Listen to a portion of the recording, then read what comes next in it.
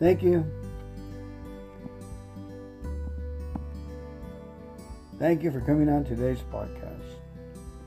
Here we go. Let's go ahead and ask God for His presence. We're going to be reading a couple of stories from Jesus Calling, Answers to Praise, and some Psalms, and probably a couple of miracle books. How about that? Let's pray. Heavenly Father, we thank you for being our daddy. Thank you for covering us with your presence and your goodness, Lord. Lord, thank you, Lord, that we can keep on trying to be the best we could. We say, Uncle, we surrender ourselves to you. Lord, we let go of everything, and we ask you to have your ways in our thought and our thinking and the words we're about to read. Show yourself strong and mighty in these words that reach our heart. In Jesus' mighty name, amen and amen. Happy Mother's Day to all the mothers out there. God couldn't be anywhere, so He provided moms with cognitive, enthusiastic common sense. Amen. May 8th. Do not long for the absence of problems in your life. That is an unrealistic goal, since in this world you will have trouble. You have an eternity of problem-free living reserved for you in heaven. Rejoice in that inheritance which no one can take away from you, but do not seek your heaven on earth. Begin each day anticipating problems, asking me to equip you for whatever difficulties you will encounter. The best equipment is my living presence, my hand that never lets go of yours. Discuss everything with me. Take a lighthearted view of trouble, seeing it as a challenge that you and I together can handle. Remember that I am on your side and I have overcome the world. Jesus Calling, of course. How about May 9th? Don't be so hard on yourself. I can bring good even out of your mistakes. Your finite mind tends to look backward, longing to undo decisions you have come to regret. That is a waste of time and energy, leading only to frustration. Instead of floundering in the past, release your mistakes to me. Look to me in trust. Anticipate that my infinite creativity can weave both good choices and bad into a lovely design. Because you are human, you will continue to make mistakes. Thinking that you should live an error-free life is a symptomatic of pride. Your failures can be a source of blessing, humbling you and giving you empathy for other people in their weaknesses. Best of all, failure highlights your dependency on me. I am able to bring beauty out of the morass of your mistakes. Trust me and watch to see what I will do. Let's go and read May 10th. Do not resist or run from the difficulties in your life. These problems are not random mistakes. They are hand-tailored blessings designed for your benefit and growth. Embrace all the circumstances that I allow in your life. Trust in me to bring good out of them. View problems as opportunities to rely more fully on me.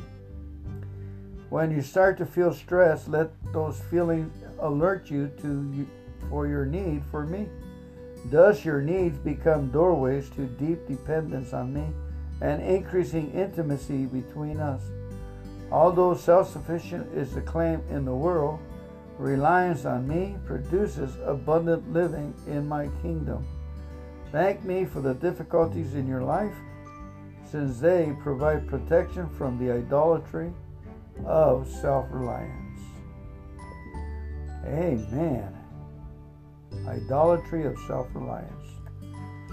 Let's go ahead and go back to May 1st. Let's read from there. And the scripture is Psalm 29:2. Ascribe right down to the Lord the glory due his name. Worship the Lord in the splendor of his holiness. Woo. That's a big order, folks. We are to praise and sing songs to the greatness of our Lord. And the noise we make is the conduit of our blessing, his presence, his joy, his love. May 1st. You are the path of my choosing. There is no randomness about your life.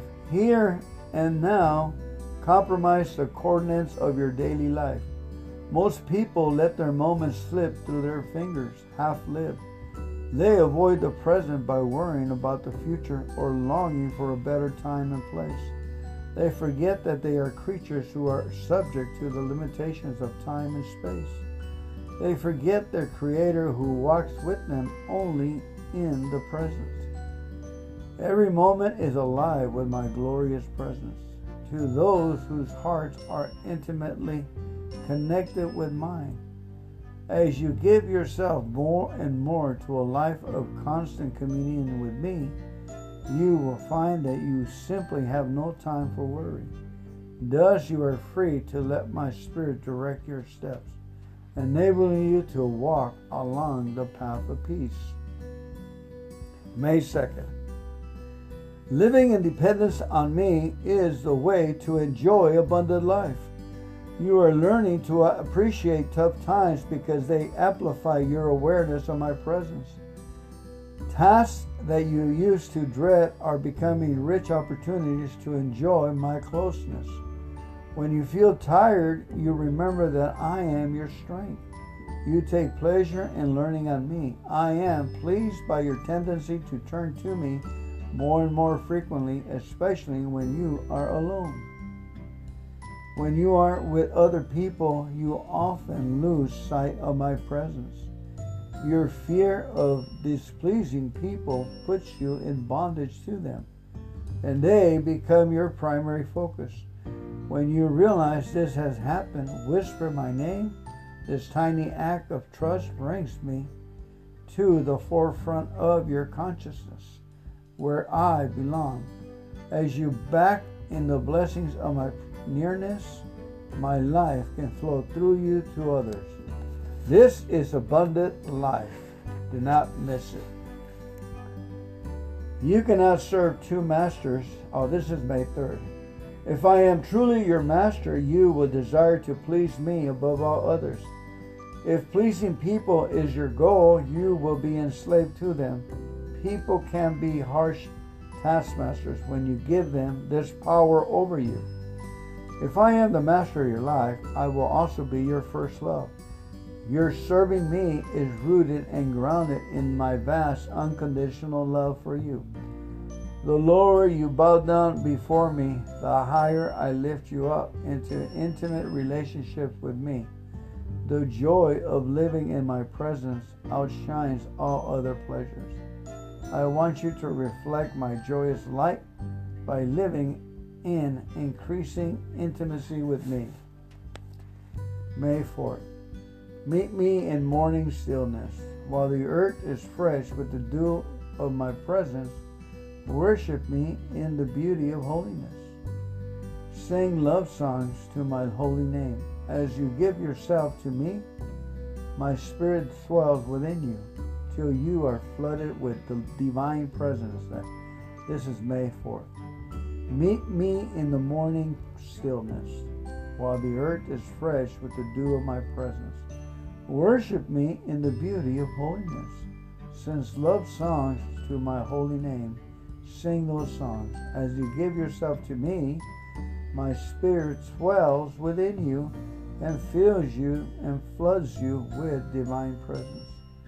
The world's ways of pursuing riches is grasping and hoarding. You attain my riches by letting go and giving.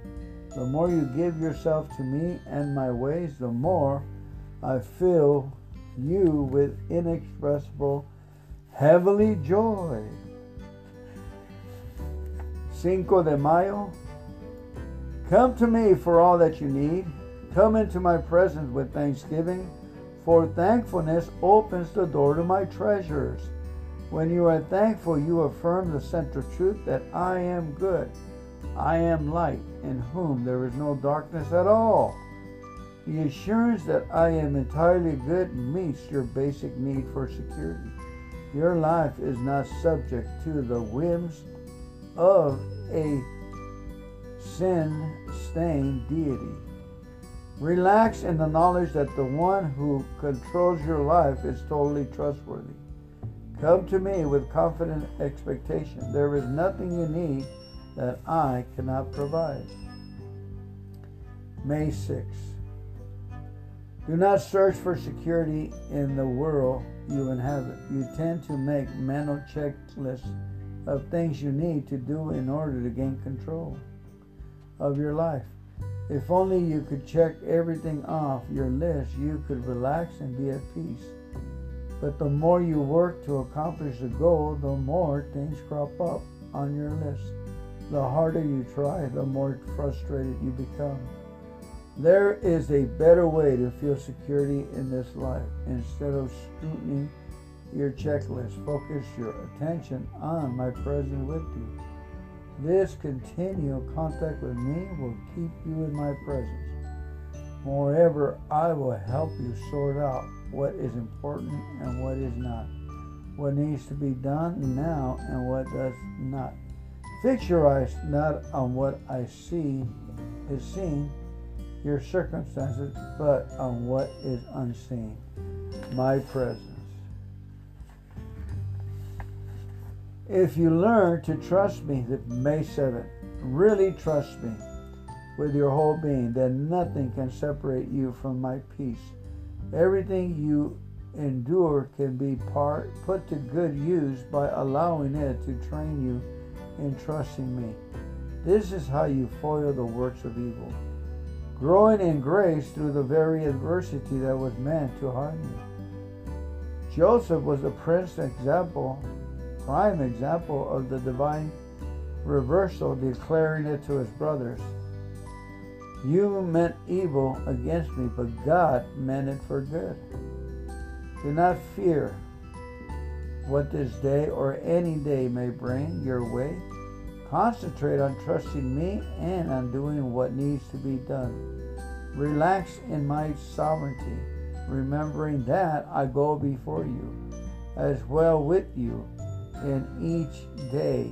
Fear no evil, for I can bring good out of every situation you will encounter. The word of the Lord, a reading from Jesus Calling, Sarah Young. May the Lord bless you and keep you, and make his face to shine upon you, be gracious unto you, lift up his countenance, and give you peace. In Jesus' name, amen.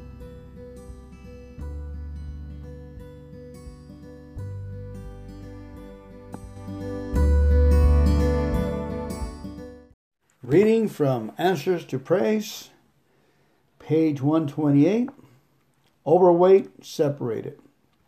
A lady writes in, she says, my husband left our home and does not plan to return, but my prayers are for his salvation. Rather than for my own comfort, I can let God do the rest. I am overcoming the eating habits that I wrote to you about. God is so marvelous, he has time for the dumbest prayers.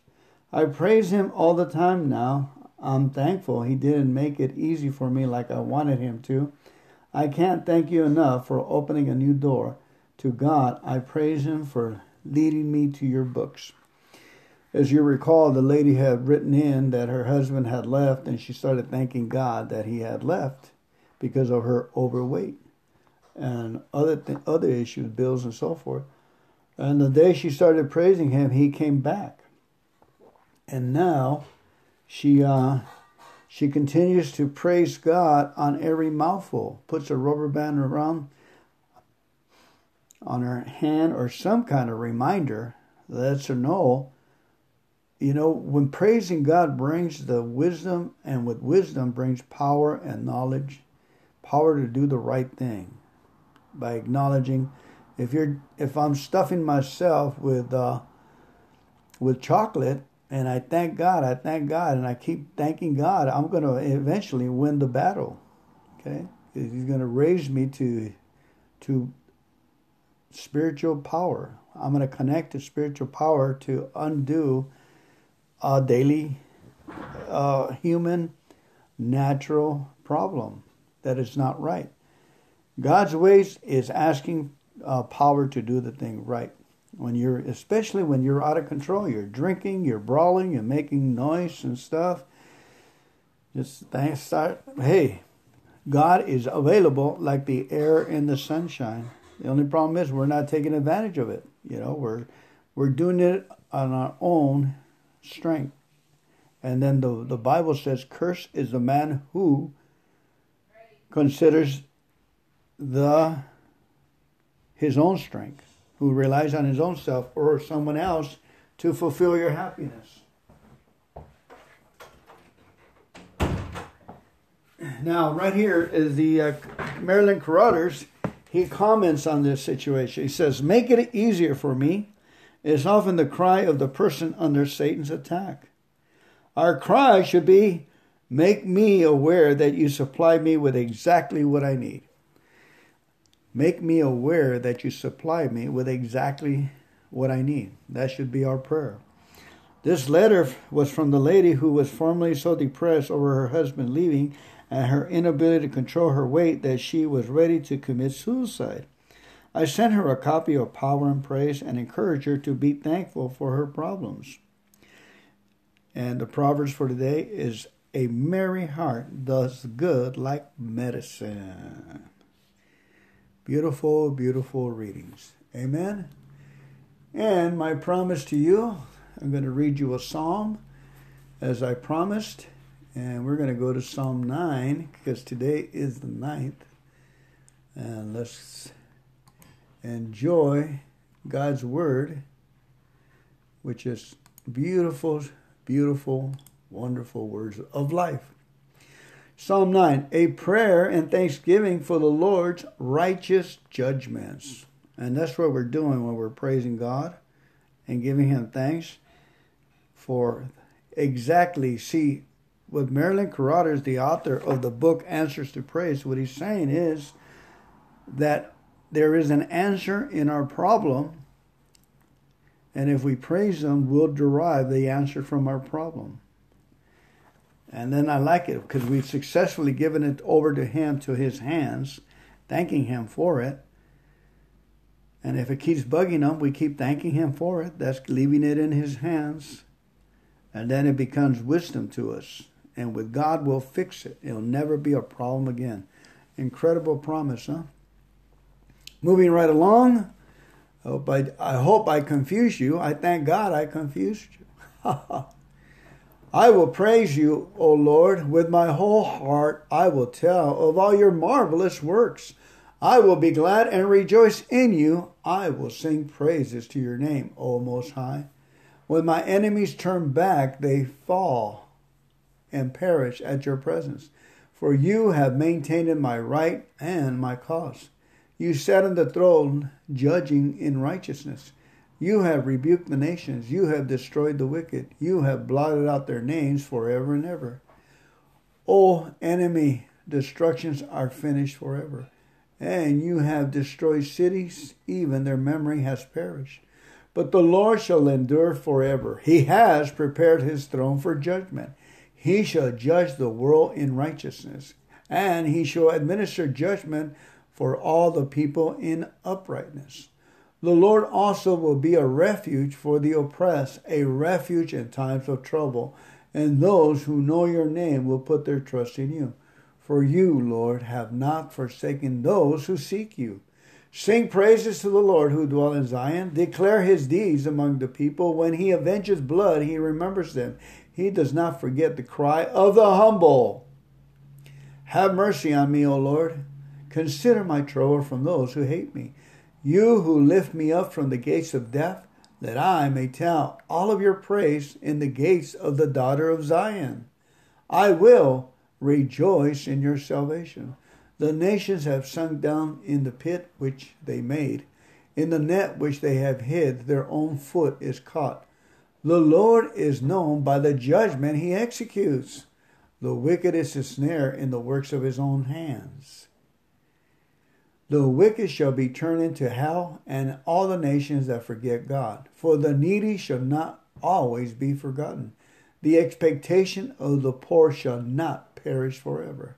Arise, O Lord, do not let man prevail. Let the nations be judged in your sight. Put them in fear, O Lord, that the nations may know themselves to be but men. Selah.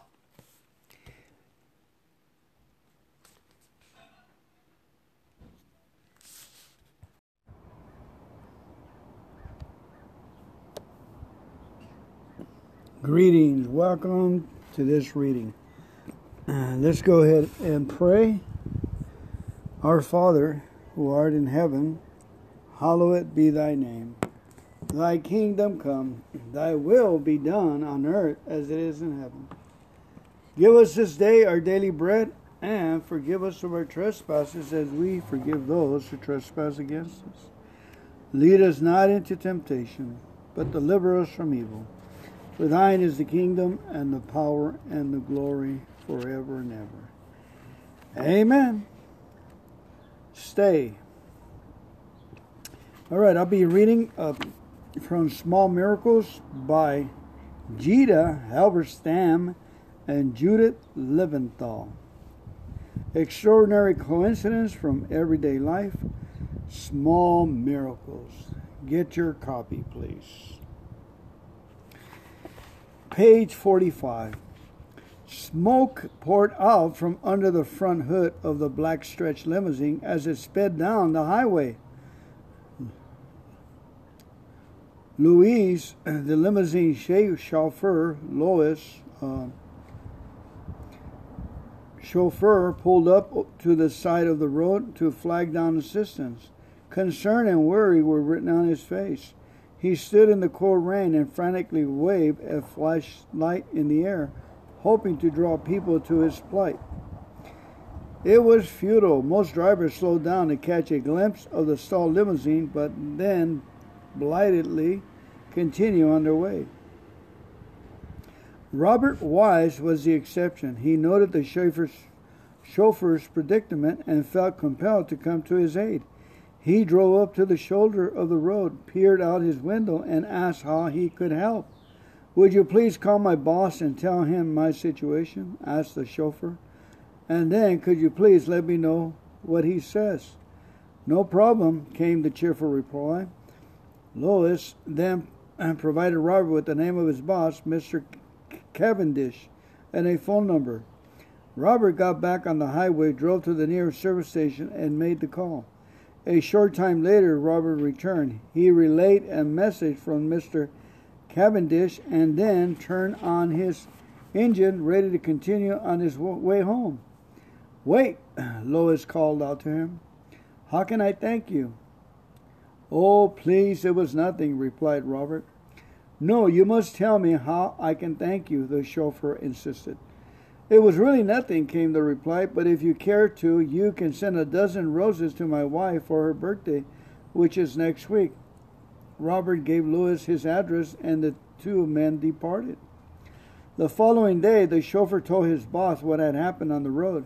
He described how difficult it had been to get assistance and how glad he had been when a kind stranger finally stopped to help. And all the man asked for were for flowers for his wife, concluded the chauffeur. Mr. Cavendish listened and was touched by Robert's modest request. He took the address and said, "Leave the rest to me." Within the next few weeks, Mr. Cavendish arranged for flowers to be sent to the Wise home. But that was not all. For years, the couple had been struggling financially and were threatened with foreclosure. They were now blessed with a generosity of spirit. In addition to the dozen red roses, Mr. Cavendish graciously paid off the mortgage on their house. Woohoo! True story. I heard another story about my friend Les told me that his uncle had been in New York and got into prison. And in prison, he met Jesus, and it changed his life completely. And now he was out putting about 300,000 miles in a car in 2 years. If you can fathom that, that's almost unbelievable. I remember putting 60,000 miles in one car in 1 year. You know, you can easily put 100,000 in a car if that's your full-time employment in a year, I guess, or even more than that. But that guy would have to ride 150,000 miles a year, so that's possible. I did about 110, 105 with, well, maybe not that much. I must be mistaken. Let's see. Yeah, I did. 110,000. I put 50,000 on my semi-truck and about another 60,000 on my car for 1 year. So it wouldn't be hard for a person full-time. Anyway, the point I'm making there was a business guy that would buy the jailbird a new car every 2 years, provided the transportation for him. Wouldn't that be nice for us? Amen. Okay, moving right along. Let me see if we got another incredible story like that. These are true miracle working stories.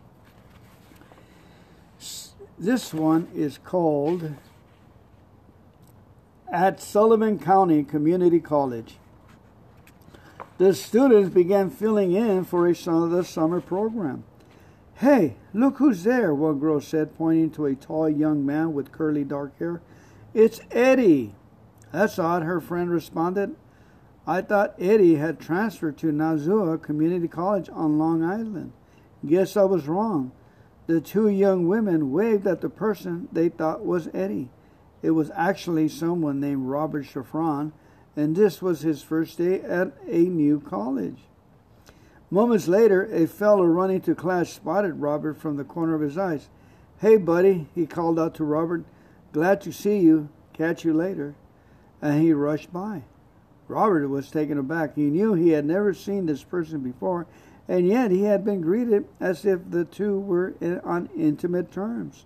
Just as Robert was mulling this over in his mind, an attractive young woman gave him a kiss that obviously meant more than hello. Robert was perplexed. He had never been had that kind of reception and such an outpouring of warmth. He was bewildered, and he hoped he wasn't dreaming. Robert walked into his class, took a seat, and settled in. No sooner had he taken a notebook out of his briefcase when a total stranger walked up to him demanding an apology. "But for what?" asked Robert, dumbfounded. "I don't even know you." "What do you mean you don't know me?" said the stranger. "What a sense of humor," he chuckled. Robert was startled and said, "Hey, I'm not who you think I am." The stranger threw Robert a quizzical look, then muttered something under his breath and walked off. These encounters continued to happen throughout the day as Robert walked around on campus. Meanwhile, a student named Michael Dominiques had heard that his best friend lookalike had been seen on a campus. Michael searched all over and then gasped when he finally spotted Robert in the distance. Indeed, there was an uncanny resemblance to Eddie Gallen, his close buddy. Michael walked up to Robert and exclaimed, "Why, you're a carbon copy of my best friend." Then he pulled out a photo from his wallet. "Here, look at this," he said, pointing to a picture of Eddie. "Tell me what you think." Now it was Robert's turn to stand in awe as he looked at what appeared to be a picture of himself. He was astounded, just as everyone else who had made the mistake that day. "When is your birthday?" inquired Michael. "July 12, 1961, replied Robert. "Oh my gosh," said Michael, "that's the same as Eddie's birthday." Michael was tentative about inquiring further, but he did so despite himself. "I know Eddie was adopted. Were you adopted?" "Yes," said Robert incredulously as the moment unfolded. A few days later, Michael called Eddie at his home in New Hyde Park, Long Island, and put him in touch with his look-alike. Over the phone, they exchanged vital statistics and without any hesitation agreed to meet in person. "I'll drive you out there," offered Michael, who knew the way to Eddie's house and was eager to see the outcoming of this exchange. The following day, the two met and were stunned to discover that they were virtually doubles. Fascinated and mystified by the striking resemblance, they had an exciting conversation and discovered a number of amazing similarities. They talked alike and had identical birthmarks. They both smoked too many Marlboros and even held their cigarettes the same way.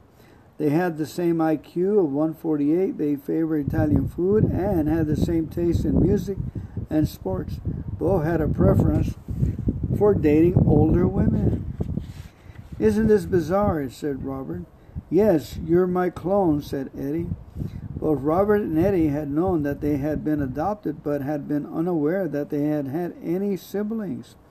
Calls were made to their respective parents, and the records of Long Island Jewish Hospital were pulled. That which they had sensed from the moment they had made contact was not confirmed. Eddie and Robert were twins, separated at birth. The story hit the news, and the picture of the reunited brothers appeared on the front page of the newspaper everywhere. The story made for good conversation. Another interesting bit of news, quickly absorbed, rapidly forgotten. Forgotten by everyone, that is, except for one young man named David Kelman, a freshman at New York's Queen College. He called the Galligan household and, without skirting the issue, got right to the point. "You're not going to believe this," he said to Eddie, "but my name is David Kelman, and I am looking in the mirror at the picture in the paper. I believe I'm the third brother." Eddie's jaws dropped open, and he sat for 10 minutes in total awe. "I can't believe this," were the only words that he was able to articulate. When David arrived at the Gallen residence in Long Island, Eddie opened the door and looked at him, then closed the door and then opened it again and looked and then closed it again. When he finally let David in the door, they both exclaimed, "Holy cow," in unison, and stared at each other in stunned amazement. "I always knew I was adopted, but I had no idea that I had any siblings," said David. "Neither did I," said Eddie. "Neither did I." They talked, they laughed, and they cried. The records at Manhattan's Louise Wise Adoption Agency made it all credible. Robert, David, and Eddie were triplets born in that order within 27 minutes of each other. The family got together in celebration. Reporters were there to cover the story. Looking around at the sea of new faces, "What can you tell us about your new family?" asked an interviewer. Eddie spoke up. "It's like I've known them all my life," he said. "I think the whole thing is beautiful." Pictures were taken as David, Eddie, and Robert slung their arms around one another, each flashing a broad grin. The triplets, separate at birth, were reunited. They went on to establish the well-known Triplets Romanian Steakhouse, located in Manhattan, which still exists today. This is a comment. Bloodlines may run so deep as to pierce through all barriers that threaten to stand in their way. Beautiful, wonderful story. All right. Let me see if I can find me a small story. Here's one. In the 1930s, Rabbi Samuel Shapira, the distinguished chief rabbi of the Polish village of Prochnik, was in the habit of taking long, invigorating walks into the countryside. The rabbi, who was known for his warm, loving, compassionate ways, always made a point of greeting everyone whose path he crossed, Jews and non-Jews alike, and adhering to a Talmudic dictum, always tried to greet them first. One of the people he regularly greeted in his daily walks was a peasant by the name of Herr Mueller, whose farm laid on the outskirts of the town. Every morning, Rabbi Shapira would pass the farmer as he diligently worked in his fields. The rabbi would nod his head and expansive boom in a hearty voice. "Good morning, Herr Mueller." When the rabbi had first embarked on his morning constitution and had begun greeting Mueller, the farmer had turned away in stony silence. Relations between Jews and Gentiles in this village were not particularly good, and friendships were rare. But Rabbi Shapiro was not deterred or discouraged. Day after day, he would greet the silent Herr Mueller with a hearty hello until finally, convinced of the rabbi's sincerity, the farmer began returning the greeting with a tip of his hat and a hint of a smile. This routine went on for many years. Every morning, Rabbi Shapiro would call out, "Good morning, Herr Mueller," and every morning Herr Mueller would tip his hat and yell back, "Good morning, Herr Rabner." This scenario stopped when the Nazis came. Rabbi Shapiro and his family, together with all the other Jewish residents of the village, were shipped to a concentration camp. Rabbi Shapiro was transferred from one concentration camp to the next until he reached his final destination, Point Auschwitz. As he disembarked from the train, he was ordered to join the line where the selection was taking place. Standing in the back of the line, he saw from a distance the camp commandant's baton swing left, swing right. He knew that left signified certain death, but right bought time and possible survival. His heart palpitating, he drew closer to the commandment as the line surged forward. Soon it will be his turn. What will be the decree, left or right? He was one person away from the man in charge of the selection, the man whose arbitrary decision would send him into the flames. What kind of man was this commandment? A man who could so easily send thousands of people a day to their death? Despite his own fear, he looked curiously, almost boldly, into the face of the commandment as his turn was called. At that moment, the man turned to glance at him, and their eyes locked. Rabbi Shapiro approached the commandment and said quietly, "Good morning, Herr Mueller." Herr Mueller's eyes, cold and unfathomable, twitched for a fraction of a second. "Good morning, Herr Rabner," he answered, also very quietly.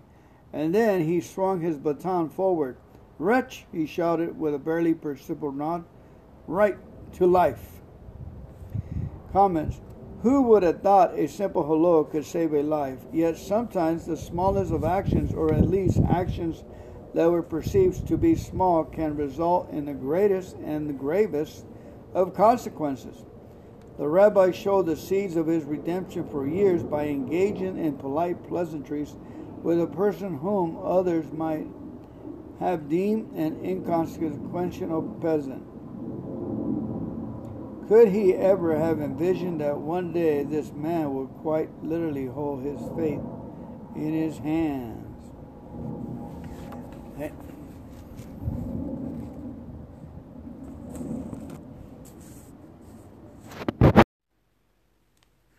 Greetings, family. Welcome to today's podcast early this morning. Let us go ahead and begin it with calling on God to help us today and call those things that are not as so. Let's start with the Our Father. Our Father, who art in heaven, hallowed be thy name. Thy kingdom come, thy will be done on earth as it is in heaven. Give us this day our daily bread, and forgive us of our trespasses, as we forgive those who trespass against us. Lead us not into temptation, but deliver us from evil.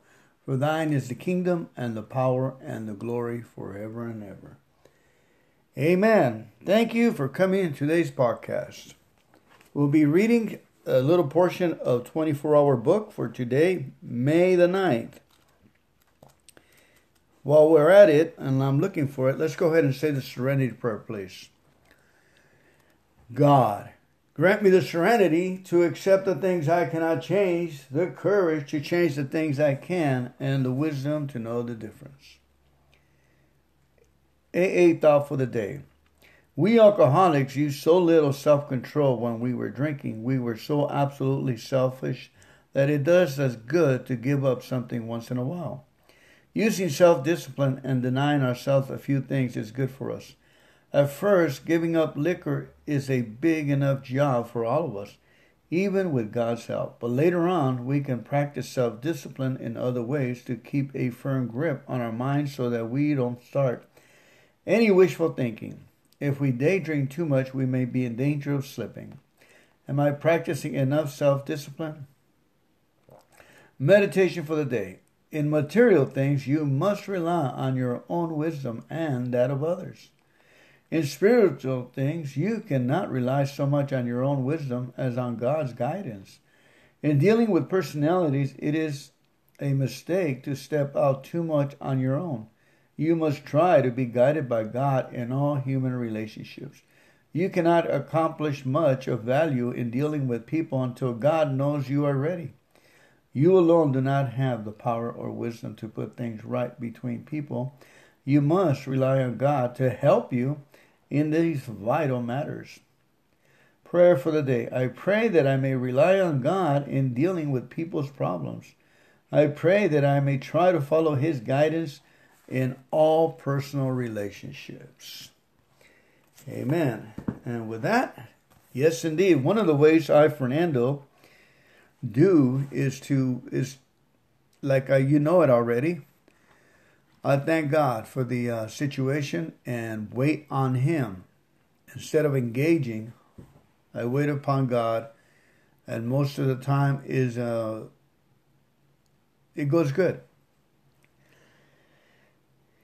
Amen. So I say, thank you, God. And when I mess up and put my boot in my mouth, then I say, thank you, God, I messed up. And we start all over again. There's always the net of love, the net of forgiveness, the net that we're human. Don't take ourselves too seriously.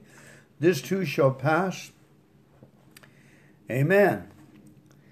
I have a quick story here from a letter written in 1961 to the Grapevine.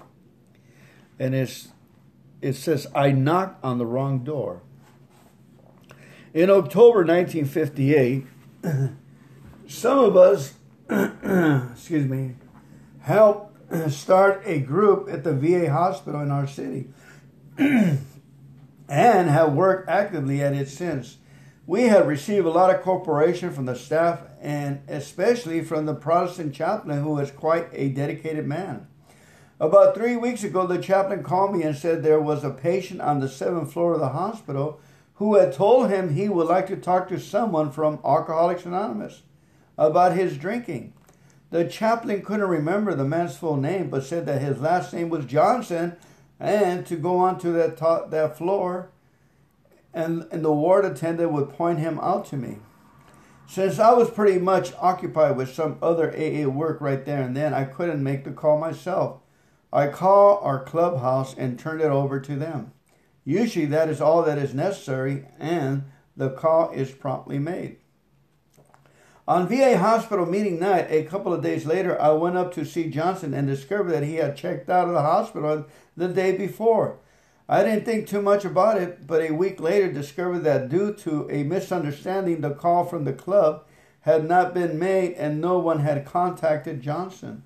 This is a mistake that is much made, and I suppose we just goofed.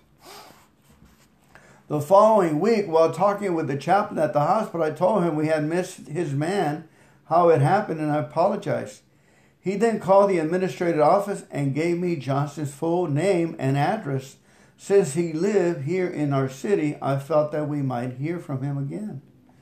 Back in my office, I got to thinking about Johnson and I felt that this man just might be somewhere right that minute, probably cussing AA as a whole because he had asked for help and we hadn't come. So I got in my car and drove to his home to explain to him. The shades were drawn and the air conditioner was running full blast, but no one answered my knock on the door. Now, this is familiar to some of us, so I just kept on pounding on the door. Finally, the door opened and a man stood in front of me, clad only in his breeches, barely able to stand, He asked me in, and I told him who I was and that I had come from AA. In response to his conversation with the chaplain, he seemed rather vague on the point and kept insisting he couldn't remember talking to the chaplain about it. He was talking of suicide and was crying, laughing, heaving, and in fact just pretty damn sick. He finally said he might want to try to get sober and agreed to go to the clubhouse with me. We kept him in the club about 2 hours and he had enough. He said he wanted to leave. So I took him to the northern part of the city to a place where his girlfriend worked and let him out. I had given him a Way of Life pamphlet with my name and phone number on it. The last I saw him, he was weaving down the street with that little blue book sticking out of his hip pocket. The next day, I called the chaplain to tell him what happened to his man, and he quickly informed me that he was indeed sorry, but he had made a mistake. His name and that name he talked to was named Jones instead of Johnson. He said he knew Johnson, but that both he and Johnson's doctor thought that AA or anybody else was wasting their time trying to talk to him. I suppose I agreed with him and went on about my business. I quickly was given the name Wrong Man Bill, and everybody I knew had a pretty good laugh at it. Well, I suppose it was kind of funny, but there is a sequel.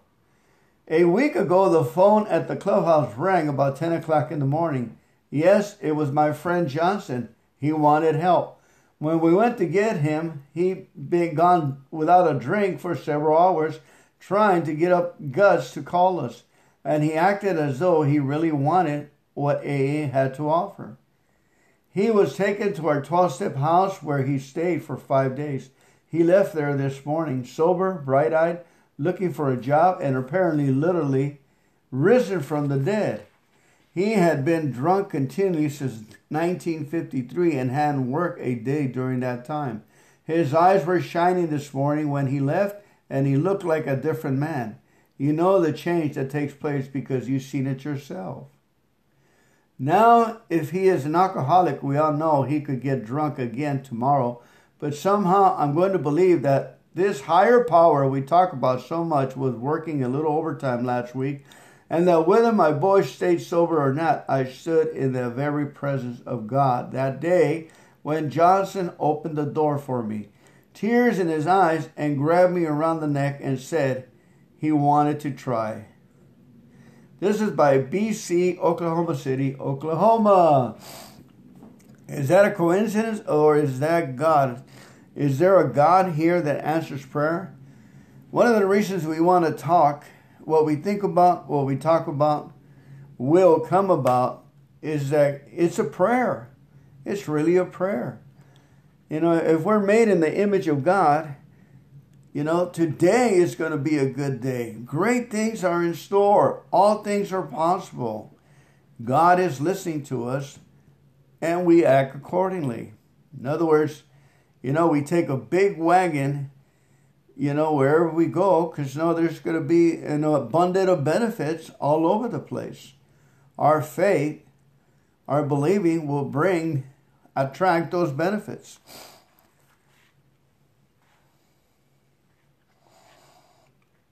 All right, let's go ahead and move on here. And let's see what our daily reflection entails for today. Thank you so much for the 9th. It says, walking through fear, May 9th. If we still cling to something we will not let go, we ask God to help us be willing. Alcoholics Anonymous, page 76. When I had taken my 5th step, I became aware that all my defects of character stem from my need to feel secure in love. To use my will alone to work on them would have been trying obsessively to solve the problem. In the 6th step, I intensified the action I had taken in the first 3 steps. Meditation on the step by saying it over and over again, going to meetings, following my sponsor's suggestions, reading and searching within myself. During the first 3 years of sobriety, I had a fear of entering an elevator alone. One day I decided I must walk through this fear. I asked for God's help, entered the elevator, and there in the corner was a lady crying. She said that since her husband had died, she was deathly afraid of elevators. I forgot about my fear and comforted her. This spiritual experience helped me to see how willingness was the key to working the rest of the 12 steps to recovery. God helps those who help themselves. And I'm Fernando Alcoholic. Amen. Not only helping ourselves, but helping ourselves to help others, and to help others, and to help others. The way of life in this 12-step program. What this reading that I just read about the Johnsons and Jones and going to the wrong place, and if that is God or not God, coincidences. One of the things that tells me that there's a lot of coincidence people that are probably drinking and listening to this podcast. And that probably religion or heavy-duty Jesus cannot enter them. They've been hurt. It's been presented wrongly. And I do apologize for pounding you with the Bible over your head about salvation, seeking the Lord, going further. In my opinion, this was the person who showed up in my cell was Jesus. He was the one who talked to me. And I tried about 14 times testing the water, see if it was Jesus in reality in charge. And he always came forth. He always came forth. So I don't have self-pity. I found out it was self-pity all along that I couldn't believe. My believer was broken. So to believe and to act in faith was my part. You know, God has showed me over and over with compassion that he is there. You know, through animals, through situations, through answered prayers.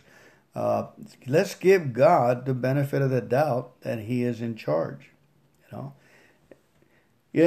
just the power of good words could be a God. The power of good words, like Easy does it, first things first, think, is represented and empowered by God. So, just giving those words up to God and speaking good things will come about. What we think about, what we act about, how we act about plays a big role in our thinking. Getting the lead out. Get the lead out of your butt and get dressed and get going and act like it. And keep acting like it. All right, now I must be talking to myself. God bless you. Good things are in store for us today, for we are doing God's will. Take care. Let's go ahead and pray out with a third step prayer, please. God, I offer myself to thee to build with me and to do with me as thou wilt. Relieve me of the bondage of self that I may better do thy will. Take away my difficulties that victory over them may bear witness to those I would help of thy power, of thy love, of the way of life. May I do thy will always. Amen. Keep coming back, family. It's working. Hazelden puts out an incredible amount of recovery information, wellness, emotional sobriety. Please look them up. They're an incredible company. I don't know who was the organization that started it, but it would be nice to look at the history of the company called Hazelden. For instance, today, May 9th, their little book, Keep It Simple. The longer I live, the more beautiful life becomes. Frank Lloyd Wright. Frank Lloyd Wright, furniture maker, designer, building designer. For many of us, life was a burden while using alcohol and other drugs. As our illness went on, life was more ugly. We grew further from our friends, family, and higher power. In recovery, our eyes and hearts open a little more each day. We see the beauty that life holds. We now see that before recovery, we weren't living. We were dying. really dying. In recovery, we again may feel happy when we hold a baby. We again may feel joy when we see a sunset. This happens mainly because we've chosen to be with people who love life, people who've been given a second chance. Once we almost lost something important, it becomes more precious. We almost lost our lives. Now our lives are special. Prayer for the day. Higher power, thank you for a second chance. Thank you for opening my eyes and heart. Give me the strength to keep them open. Action for the day. I'll list the most beautiful parts of my life. I'll open my heart today to the joy in store for me. Amen. What a beautiful, beautiful reading of the Hazelden book. Now we're going to shift gears to another book, and this one's called Happy, Joyous, and Free, The Lighter Side of Sobriety. This is a AA Grapevine book, and all the humorous ones have been compiled here. For instance,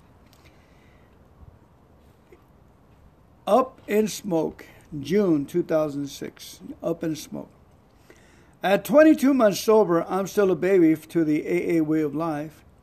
One concept I can fully comprehend, however, is our purpose as a group. We help one another recover from our alcoholic insanity and grow emotionally, spiritually, and physically by using the tools from the program. I experienced one neat tool recently. After a recent Sunday morning meeting, I went home for my usual fix of pro football. I got a phone call inviting me to a character defect burning. A character defect burning. I copied down the direction, even though I intended to stay home and watch 3 football games. One is never enough. Halfway through the second game, I started thinking about my sponsor's comments on defects of character. After 31 years of sobriety, he says that he still has all of his. He laughs when he hears people say they're working on their character defects because the idea is to not let them work on you. Hey, just like that, I was out the door, into the truck, and headed for what I figured at the least would be a campfire of some fellowship. I followed the directions to a dirt road, went through a stretch of pine trees, low coverings, and came to a lake with a sand beach surrounded by woods. It was about an hour before dusk. A small fire was already started. Off to the left, not very far, was a tree much larger than the other trees. Someone tacked a sign on it. It read, "Tree of Willingness," under the tree. There were logs and pieces of lumber of all sizes. All had blank sheets of paper stapled to them.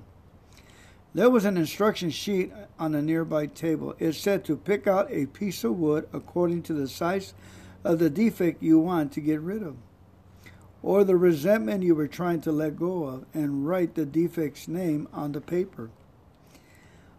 Offer a prayer to your higher power, throw the log on the fire, and turn your defect or resentment over to God. The instructions also carry this warning. Be careful with your resentments. They may cause sparks. When the sun set behind the trees in the west, a full moon rose above the opposite side of the woods, lighting up the lake as our bonfire grew. Someone brought marshmallows. There were also some conga drums, bongos, tambourines, a flute, and a guitar. We played, sang, and danced most of the night, and even cracked a few jokes about the concepts of AA as a cult. It was a great time. It was a sober time with family. But for me, the greatest feeling of that event was watching my particular character defects burn and turn into ash. It hasn't bothered me for over a week now. Do I think it's gone forever? Probably not. But if or when it rears its ugly head again, I know deep down it's spent and can't burn me. I know deep down it's all burned up and it can't harm me. From Jason B., Delhaven, New Jersey. Woohoo! Thank you, Jason, that was a beautiful story, huh? Wonderful character defect story. You know, God is always with us. One of the things this story reminded me, Fernando Alcoholic, I was driving truck for this one company, and flatbed company. One of the better experiences of my life was tying down I-beams and heavy-duty iron on a flatbed truck and delivering it through to 3 states, Nevada, Arizona, and California, running up and down those states. So I was getting muscular because every 100 miles you had to tie down your freight with the come-alongs and the gears and the chains and the ropes and a lot of physical fit hanging on to the side on the freeway, making sure your load stayed on the truck. This particular time, I happened to be in Tucson at it looked like red sand desert, and I picked up a red pipe, made out of clay or something, ceramic pipers. But they cure it under the ovens, and then it was plumbing, big plumbing pipe for a new housing development. They were going to lay it down on the ground. So I had a big load, 2 sets of trailers, and I was tying them down, and I didn't know the directions. The directions were vague because it was inside a road up in the mountains. And as I was tying down, this little old man that you wouldn't think had information came by, and he says, "You're taking the load over there?" And I said, "Yes." And he said, "You're going to go through a place where you seem you're going to be going the wrong way," he said. "It seems like you're going to get a ticket. It's houses, and there's houses, and they're elegant, and you're driving a semi into a place. You're going to cross a bridge that you don't think the truck is going to hold. And then you're going to go to a dead end. And if you look closely at the dead end and the bushes, there's a little sign, a little square worn out sign that says ceramic tile or something." And I did exactly what he told me. It was a long haul. I was in Tucson or Phoenix, and I had to drive up to Fremont, California, and find this place. Actually, it was not in Fremont. It was on a highway up in the mountains that cut across. Nellies to the town Nellies, somewhere around that area. And as I went over there was exactly the way he said it. And when I went into the bushes with the semi, it dropped down into a dirt road and besides a creek road. And hitting bushes, and it was dark. All of a sudden, I was in a different world. It was creeping alongside a mountain on my right. There was a stream, a rushing river on my left. There was railroad tracks on the other side. And I just kept creeping along into a different world. I said, "This is bizarre."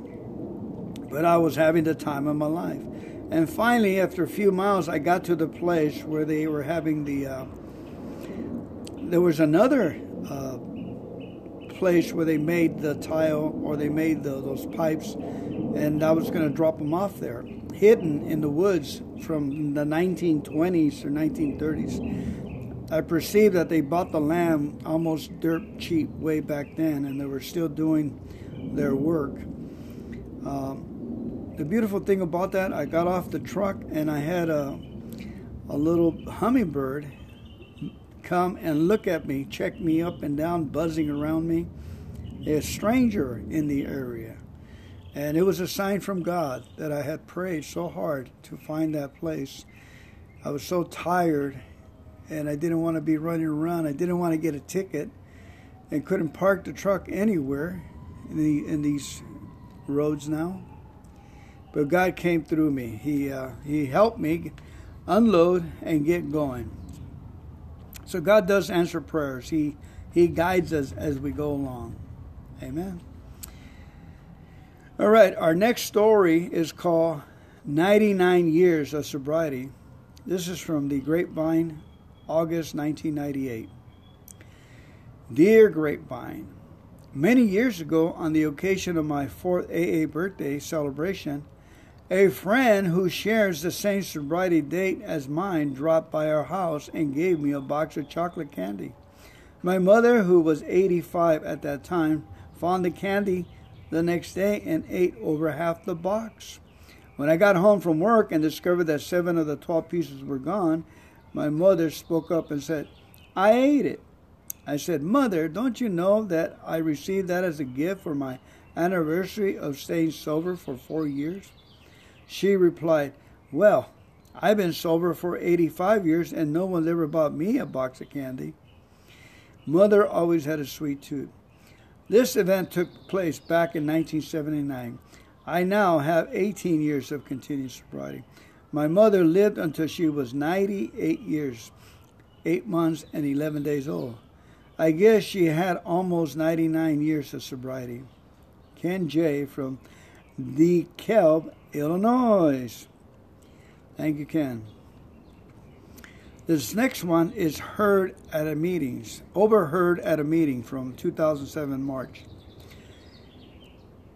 At an AA meeting, we took turns reading out of the big book. One member came and she read, "And now about sex.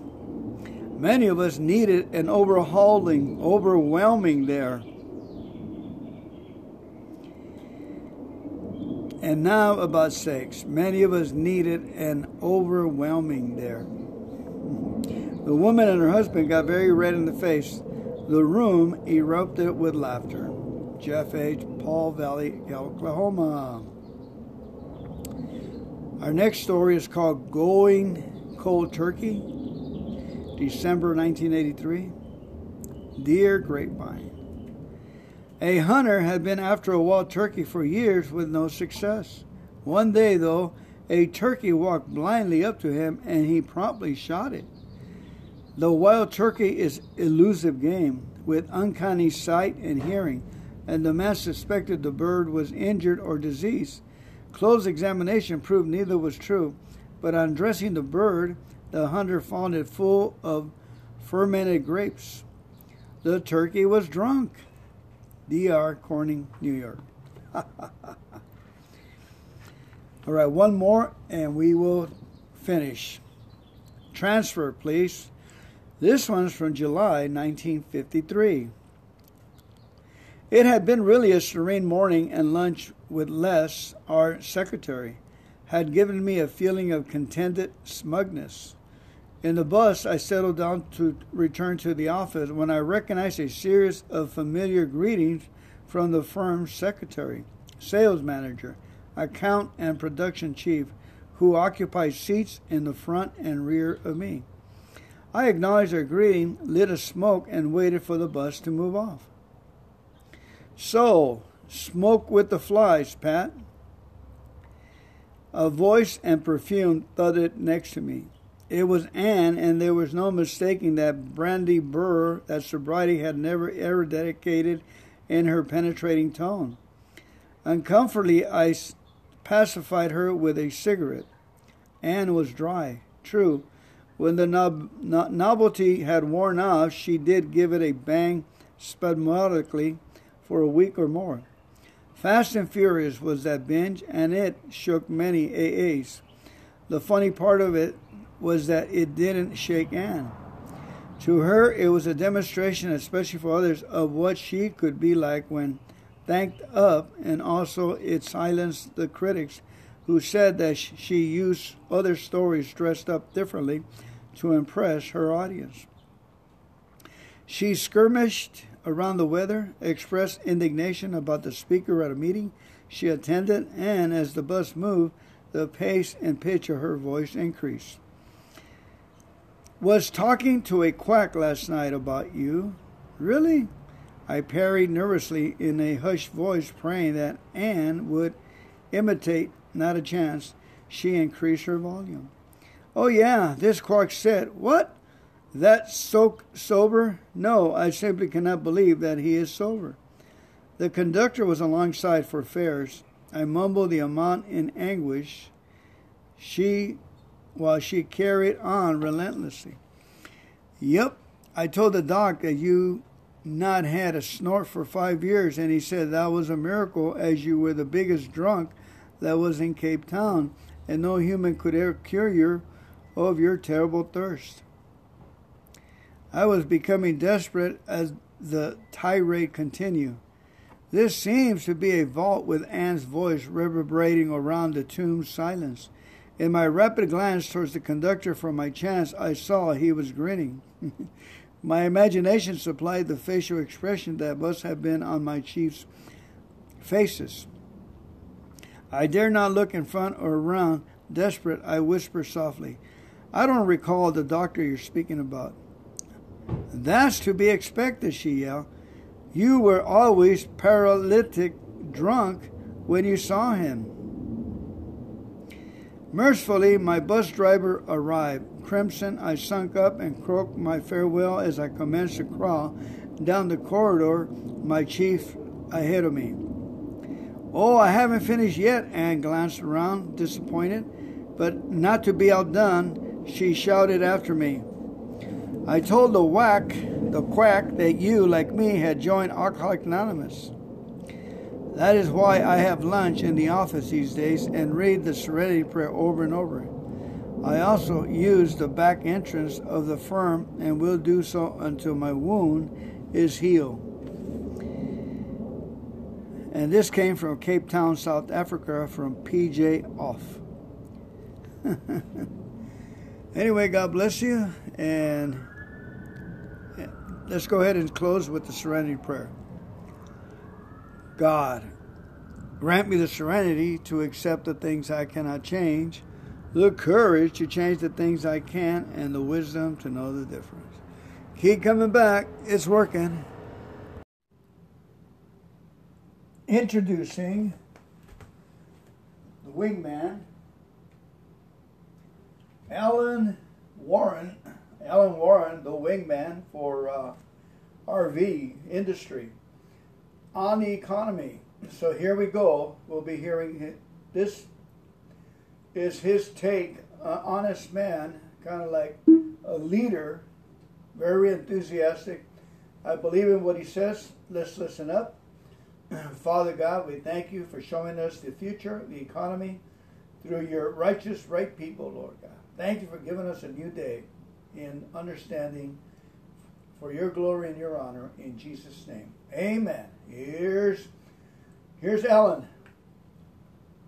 On today's video, I'm going to share a story with you that many people may find very corny and hokey. Others, I'm hopeful that you'll say, that's kind of cool, and I can relate to it. But either way, thank you for watching this video. Thank you for finding our channel. If you have not yet subscribed, I hope at the end of the video you'll say, you know what, let's give it a thumbs up and hit the subscribe button. Maybe share this video with your friends on social media.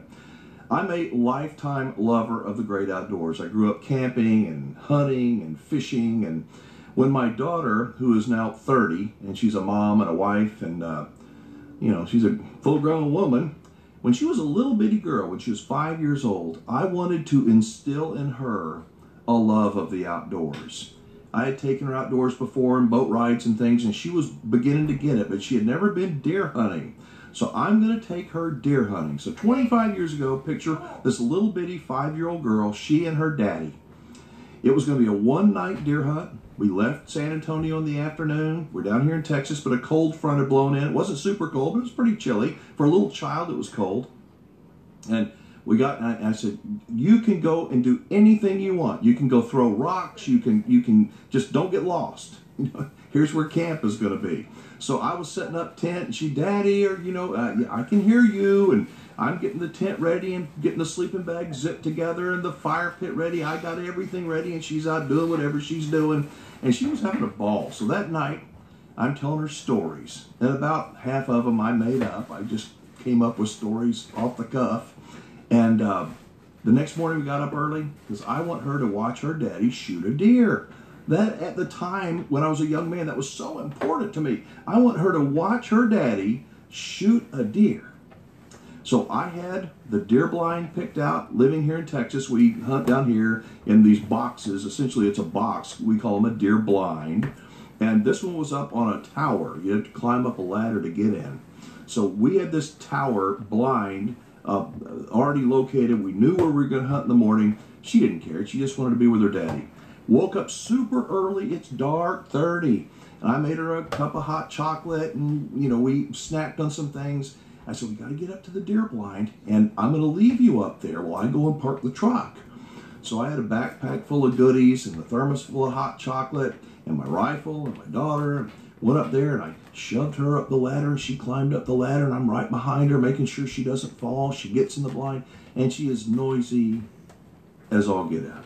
Hitting the side. She doesn't mean to be noisy, but she's a 5-year-old. She's never done this before. And I'm thinking, oh my gosh, it's dark now, but as soon as it gets light, these deer, we're not even going to see a deer because she's so noisy.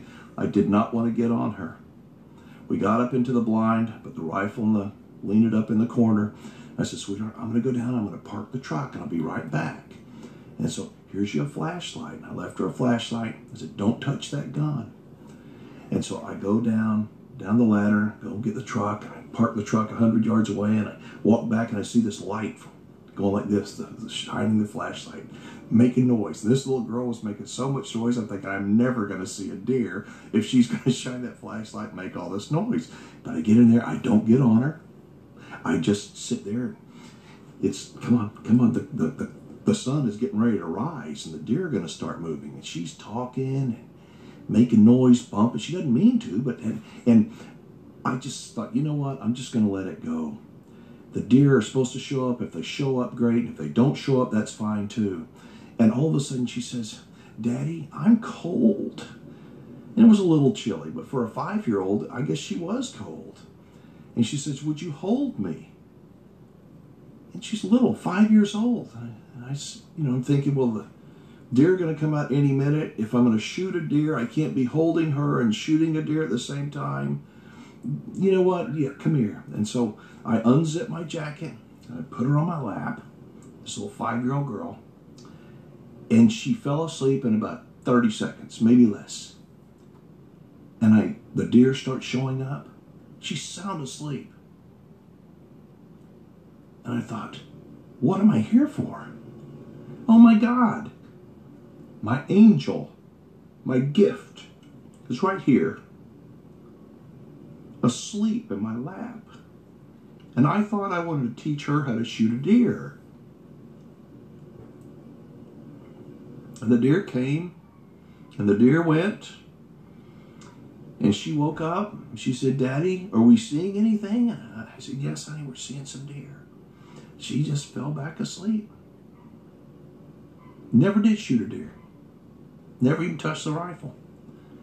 We got finished, went back down, ate lunch, took the tent down, packed up the truck, went home, went to the house. Mama says, so how did y'all get a deer? Miss Katie goes, no, but I love deer hunting. And I'm thinking, it wasn't about the deer. It wasn't about that at all. It's about time.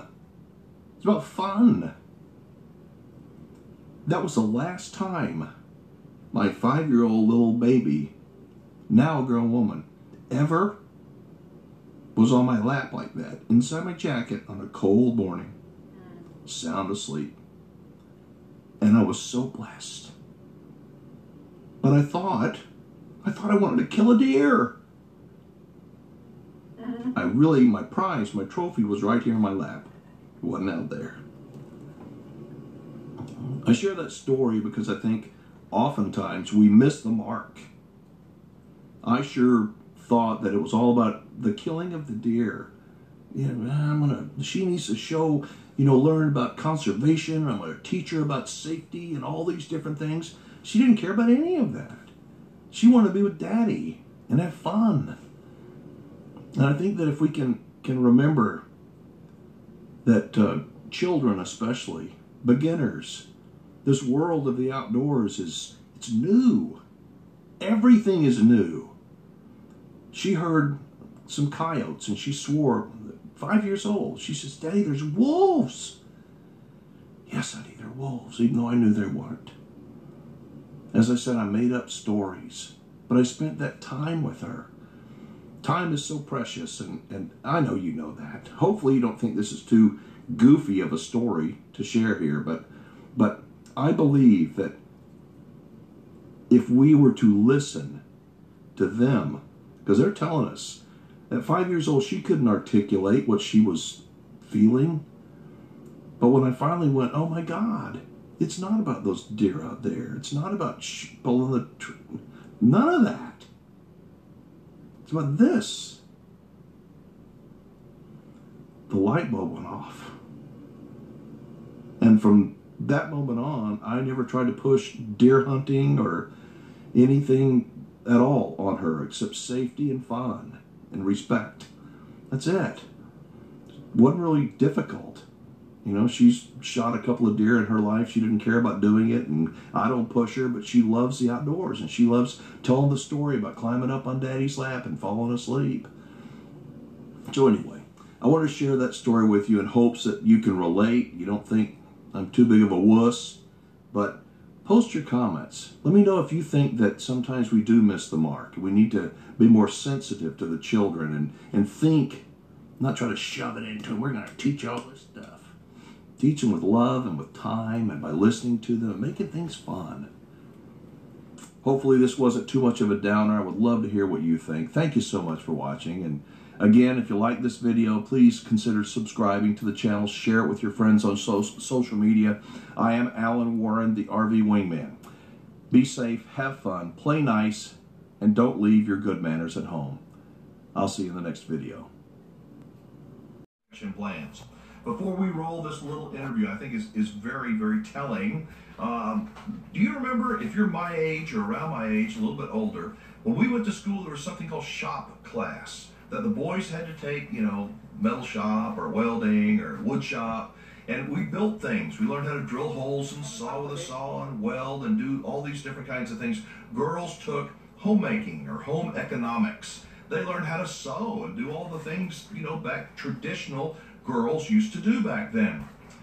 There used to also be something called practical living classes. The teacher would take the class out and show you how to change a flat tire, show you how to put water in your radiator, how to check the oil, how to check the transmission fluid, how to balance a checkbook. You know, practical living before computers took over our lives.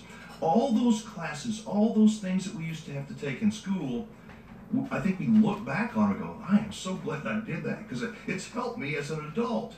Unfortunately, it's not that way. Not that way anymore in school, and more people, or fewer and fewer people, know how to turn a wrench. Fewer and fewer people understand how things work. And so when you buy an RV, there is a lot of stuff going on. So how do you protect yourself when you don't really know how to fix things? Well, a lot of people buy an extended service protection plan. I personally don't believe in them. However, for the person that doesn't know how to turn a wrench, for the person that doesn't want to have to fix things and tinker and work on their RV, an extended service protection plan might be a good thing to look into. Up now is my friend Kevin Fraser from Cheyenne Camping Center. He's going to give you his take as we talk about ESPs and how people have changed today compared to years ago, including yours truly. Okay, let's talk a little bit more about the extended service plans, the ESPs that dealers make a lot of money on. You know, and people really want them. Well, and why do you think that is? Is it because the automotive industry has trained us to think that I've got a warranty, so everything's covered? I used to think that. I used to think it was training, but I know now it's not. Alan, you and I are a certain age, and we've turned a wrench or two in our lives. We know basically how things work, but if somebody shows us a high-tech doohickey from the last 20 years, we're clueless. So when somebody who hasn't turned a wrench or even changed a tire is confronted with a brand new machine that does have some high-tech doohickeys on it, they want the security of knowing that no matter what goes wrong, it's going to cost a $100 deductible. Okay, now that's if people remember, it's not a warranty, it's insurance. If I got $100 deductible insurance that prevents me from spending $1,000 on a new refrigerator, that's okay. If I got $100 deductible that gets me a microwave, maybe I can go to the local store and buy my own microwave and put it in. But guess what? Today's people won't do that. There's fewer and fewer of us of them do-it-yourselfers. You and I know that. And people around here that grew up on the farm, they don't think of anything of rehabilitating, rebuilding, manufacturing their own stuff. But modern folks want to have. We're not modern, Alan. We have this technology in our hands. And do you have an extended plan on your smartphone? Actually, I do not. Oh, well. They wanted $17 a month for insurance on this thing. I'm like, if I drop it, I'll be responsible for it. See, you and I think like that. But other people think, I don't want to hit to the budget. And especially if I'm on a budget and I got payments on an RV, I don't want to think it's going to cost me more than $100. But Kevin, it's not just $100. It's $100 and an extended period of time that you don't know how long that period's going to be. Because you may have your RV out of service for months. Oh, well, that's a different problem altogether. Well, that's what I'm saying. It's not just $100. We don't have services. We don't have RVs out of service months here. Even with parts problems, there's always substitution. There's always a way that you can get it sorted out. And I'm not the guy that's going to endorse extended service plans. I would always say, well, first of all, an extended service plan shouldn't cost more than $2,000 on most RVs ever. But I can put that $2,000 away. When I remember Christmas clubs, put it away, and if something goes wrong, use the $2,000 for the something wrong. And if 5 years go by and you sell or trade off your RV, you'll probably still have that $2,000. When service plans go stupid is when you're not paying $2,000 for them or $1,200 for them. That's where they should be, in that range. It's when the guy tells you, oh yeah, well the service plan is $5,800, but it covers everything. If that refrigerator in this RV were to go on the fritz when it's out of warranty, that'll cost $12,000 to replace. I hear this all the time. You know how much it'll cost to replace? $1,200. But they scare people. Fear, that's what they use. And I'm not. If you're the holder of an RV and you've got an extended service plan and you pay more than $2,000 for it, demand your refund. And if you still think you need the coverage, shop for one in the open market. So even if I bought it from, I know if I buy from Camping World, I can cancel my ESP. I can cancel an ESP with anybody I buy from.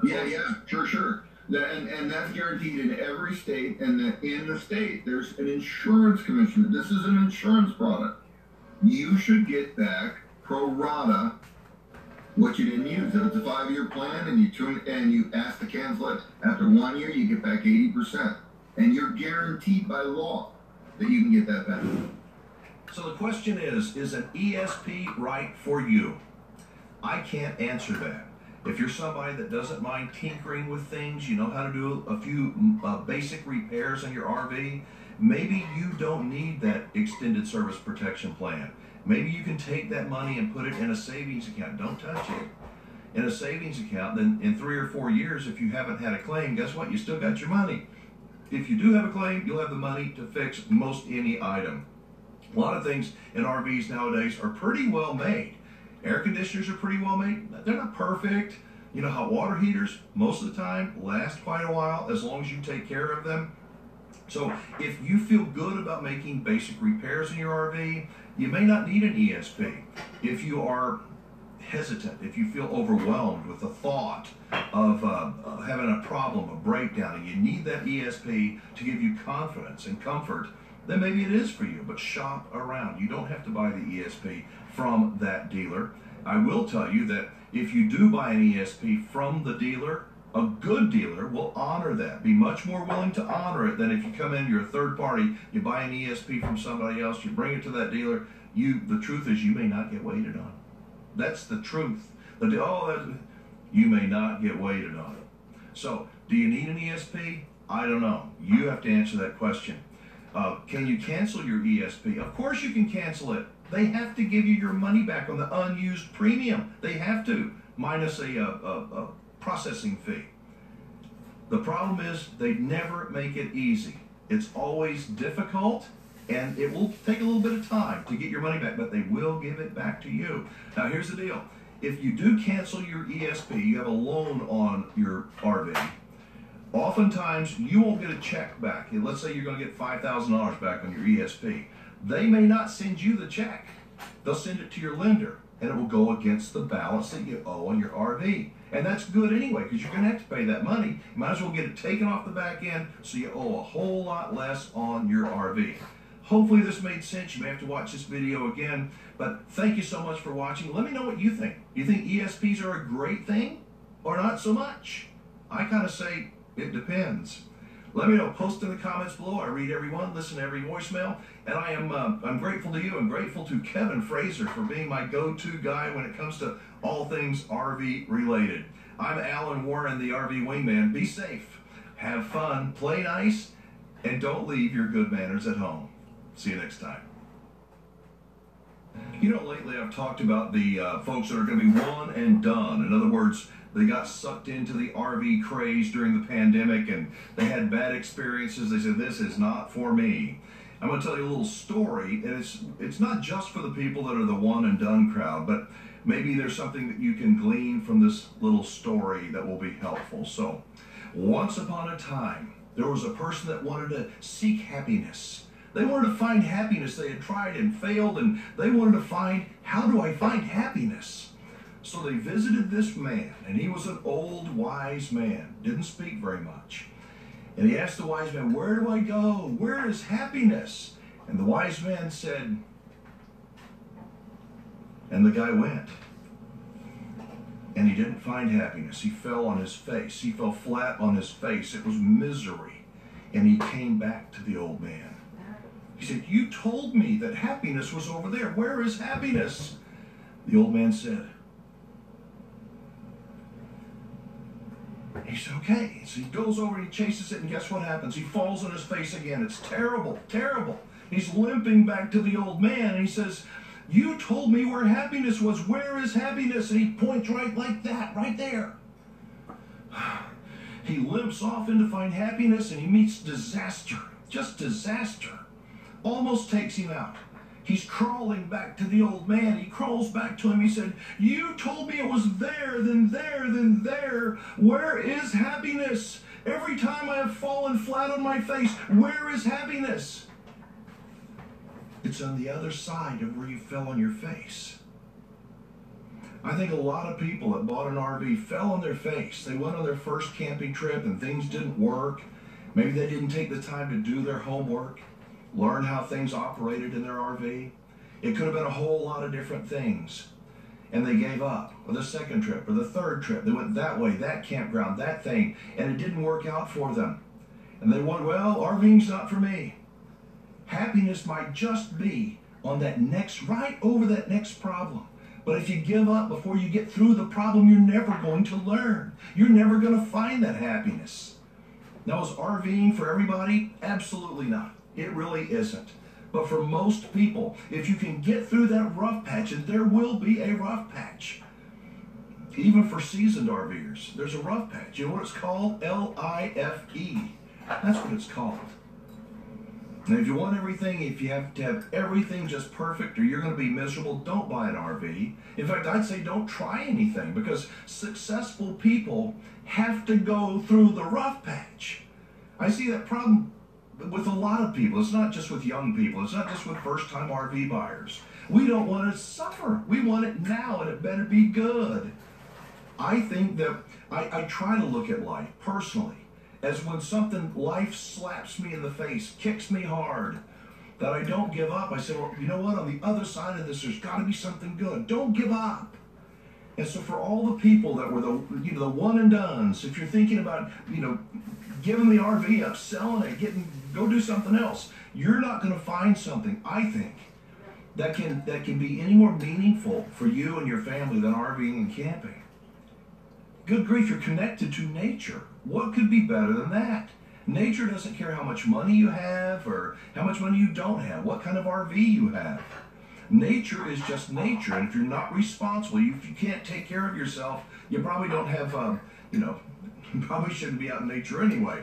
But go through those hard places, fall on your face. It's okay. Don't do stupid stuff, but don't expect everything to go perfect. Don't expect you're going to pick up your iPhone and there's going to be the answer to everything right there, because life is not that easy.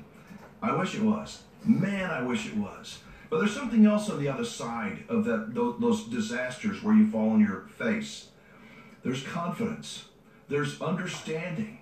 There's wisdom. There's reflection. Things that you will never see on this side of that disaster.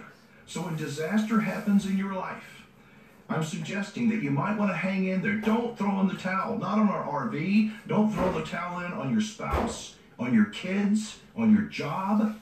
Don't do that. Hang in there, because on the other side of that, there is good. You just have to hang in there long enough and try and find it. Is that a guarantee? No, it's not. But I'll guarantee you one thing. You fall on your face and you throw in the towel, that's a guarantee you're done. You're done. Whether it's a relationship, whether it's RVing, whether it's your job, whatever it happens to be, you throw in the towel, you quit, and you quit. That is a guarantee. So what does this have to do with RVing? Well, hopefully you can read between the lines here. RVing, again, is not for everybody, but I think it's for most people. I think a lot of people can get benefits out of RVing and camping. Even if they don't buy an RV, you can go rent one. If you don't have an RV, you don't want to rent one, go rent a cabin. Stay out in the woods. Take your family with you. Get off the technology. I promise you, there's something special on the other side of that. You just got to hang in there long enough. But let me know what you think. You think that throwing in the towel is a good idea, or maybe success, happiness, being content is on the other side of falling on your face? Post your comments down below. I read every email, I listen to every voicemail message, and your comments, your thoughts really are important to me. I'm Alan Warren, the RV Wingman. Be safe, have fun, play nice, and don't leave your good manners at home. I'll see you next time.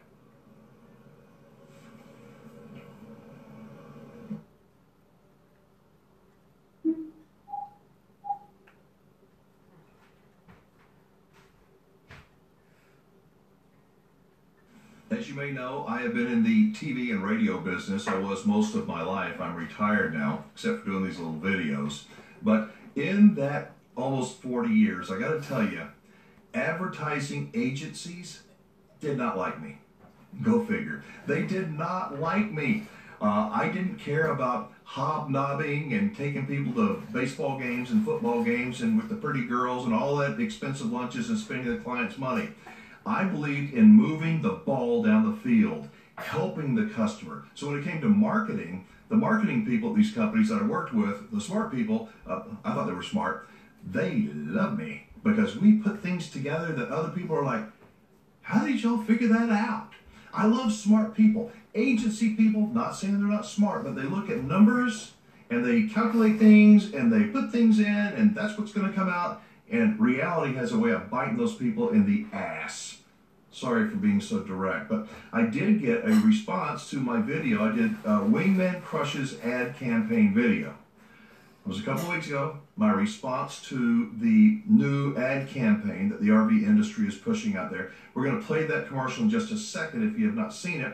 This will be the 60-second commercial. And as you watch it, I want you to just give me your honest opinion. Put your comments down below. Do you like it? I mean, to me, it's upbeat, it's fun, but something to me just misses the mark about what camping and RVing is really all about. At least it does for me. But I'd like to know what you think. Obviously, Noah Williams thinks completely different than I do. I'm going to read his comment here after we're going to watch his spot. I'm going to tell you why I think the way I do, and I'd love to hear your take. So right now, let's go ahead and watch that 60-second spot called Just Go.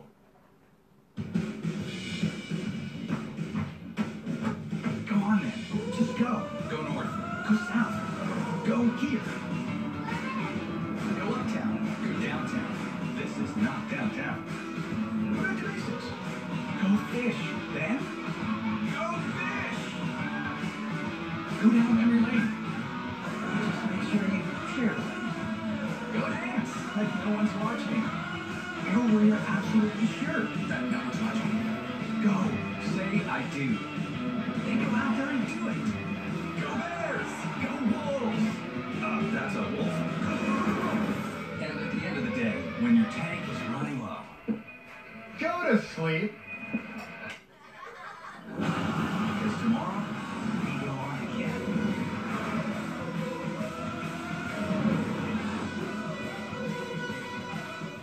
So what did you think? What did you think of that commercial? Did it make you want to go RVing? Did it make you want to buy an RV? It certainly was upbeat and politically correct, wasn't it? I mean, a lot of good music and yeah, having fun. And there's nothing wrong with that. But to me, there's something that was left out of that commercial. It's something called balance. RVing is not about just experiences and taking the world. Let's go out and get it and conquer it. Hurry. We got to go. Hurry. We're going to lose it. For many of us, I think most of us, RVing is much deeper than that. That's a part of it. Of course, we want to go out and enjoy it. But there's much, much, much more to RVing than that. And that's where the magic is. It's fun, yeah, doing all that kayaking and mountain climbing. It is. But there's something deeper, more meaningful, that people at RV understand what I'm talking about. I'm going to read a comment that an advertising, he's a creative director in advertising. He commented, the first person that has commented on any of my videos that actually works for, I guess, an ad agency as a creative director. These guys are really, really smart, but he doesn't sound like he's much of a fan of me and my opinion of the ad from Go RVing, but I'm going to read it and then I'm going to give you my perspective. Noah Williams says, ready? What is wrong with you? The world has changed, and we want diversity and new experiences. I'm a creative director in advertising, and my wife and I part-time RV. You're not 100% wrong on things, but you do have a privileged attitude that is off-putting. We don't want brands telling us how to be a good person. We want messages that show us how to experience life. I didn't think any brand was telling people how to be a good person. Noah, thank you very much. I mean it. I'm serious as I can be. Thank you for taking the time to watch my video. If you didn't watch the video, it's called Wingman Crushes Ad Campaign. There's a link to it down below. Maybe you're going to agree with Noah. But, you know, to me, the ad, it lacked balance. What I mean by that is there's something deeper than just going out and kayaking and rock climbing and surfing and all those different things. Much more meaningful. Picture this. What if, go with me, just be with me on this. What if you think back to a foggy morning when you woke up and you went outside and went, whoa, man, I can't see anything. What if that fog never lifted, ever? What if it stayed all day, all night, all the next day, every day? It never lifted. You could only see what you could see. You could see it pretty comfortably, but you couldn't see past it. The fog was always there. Always. And what if you were born in that fog? You heard stories about what happens in the fog and the other side of the fog. It's scary. The unknown can be scary. It really can be. I fear that too many people today live in a fog. And by the way, Noah, you live in a fog. I promise you, you do. I do too. All of us live in a fog. We can only see what we can see. For me, I sometimes can't see the milk in the refrigerator. That's no joke. But all kidding aside, we can only see what we can see. That depends on our perspective in life. I see young people and creative directors and ad agencies that they see what they see and they think everybody sees that. Well, all the people who are going to spend money, they see that. But older people, the fog is lifted some and we see things a little bit differently. We saw that, and then we see this, and then we see that. And we see things that you see, and some of it's kind of weird for us. Truly it is, but we can see those things. And as much as I cannot accept many of the things that I see young people doing, it just blows my mind. I have to accept them. I understand them. And I know that young people are the future. But I fear that young people don't value what older people can bring, the perspective they can bring. Think about that fog. Think about when it lifts. The fear. And that's the truth. Back when Magellan figured out that the earth was not flat, it was this round thing, this globe. You go sailing out there, and if you got to the edge, you weren't going to fall off. Up until Magellan, everybody was scared to death. They were, weren't they? I mean, it's the truth. But somebody had to go out there to prove the earth was round. You weren't going to fall off. And think about what that did for us. People are going, oh my God, they're going out in that ship. We're never going to see them again. And some of them didn't come back, but it wasn't because the earth was flat. We all live in a fog. And I think that to understand that the objective, happiness, is going to come when the fog lifts. And some things are scary, and we don't want to see them. I don't want to see them. But there's so many wonderful opportunities out there. Beautiful, wonderful, exciting things.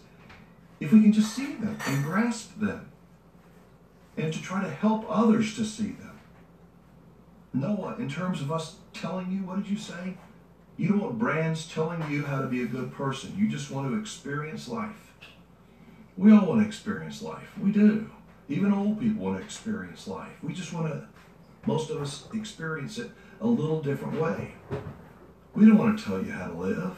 I promise it wouldn't work anyway, because you're going to live the way you want to. But I believe that all of us that camp, that care, we do it for more than the whitewater rafting and more than the campfire. All that's part of it. There's something deeply spiritual, deeply organic about being with people you love in that little camper under the stars. Doesn't matter how rich you are, doesn't matter what color you are, doesn't matter none of that matters. There's something deeply powerful in that. And that's what we need to try to connect with. And to paint a picture that the outdoors is all about, let's go get it, we're going to get a lot of it fast, I think is shortchanging the outdoors. And my fear is that a lot of people, I don't know how old you are, Noah, you're probably, 35 years old, 30 to 40, just guessing. I think a lot of people in your category, age demographic, have bought an RV because you bought this dream and you want to go out. I'm glad you're a part-time RVer. I hope you will continue, but I'll just bet you this.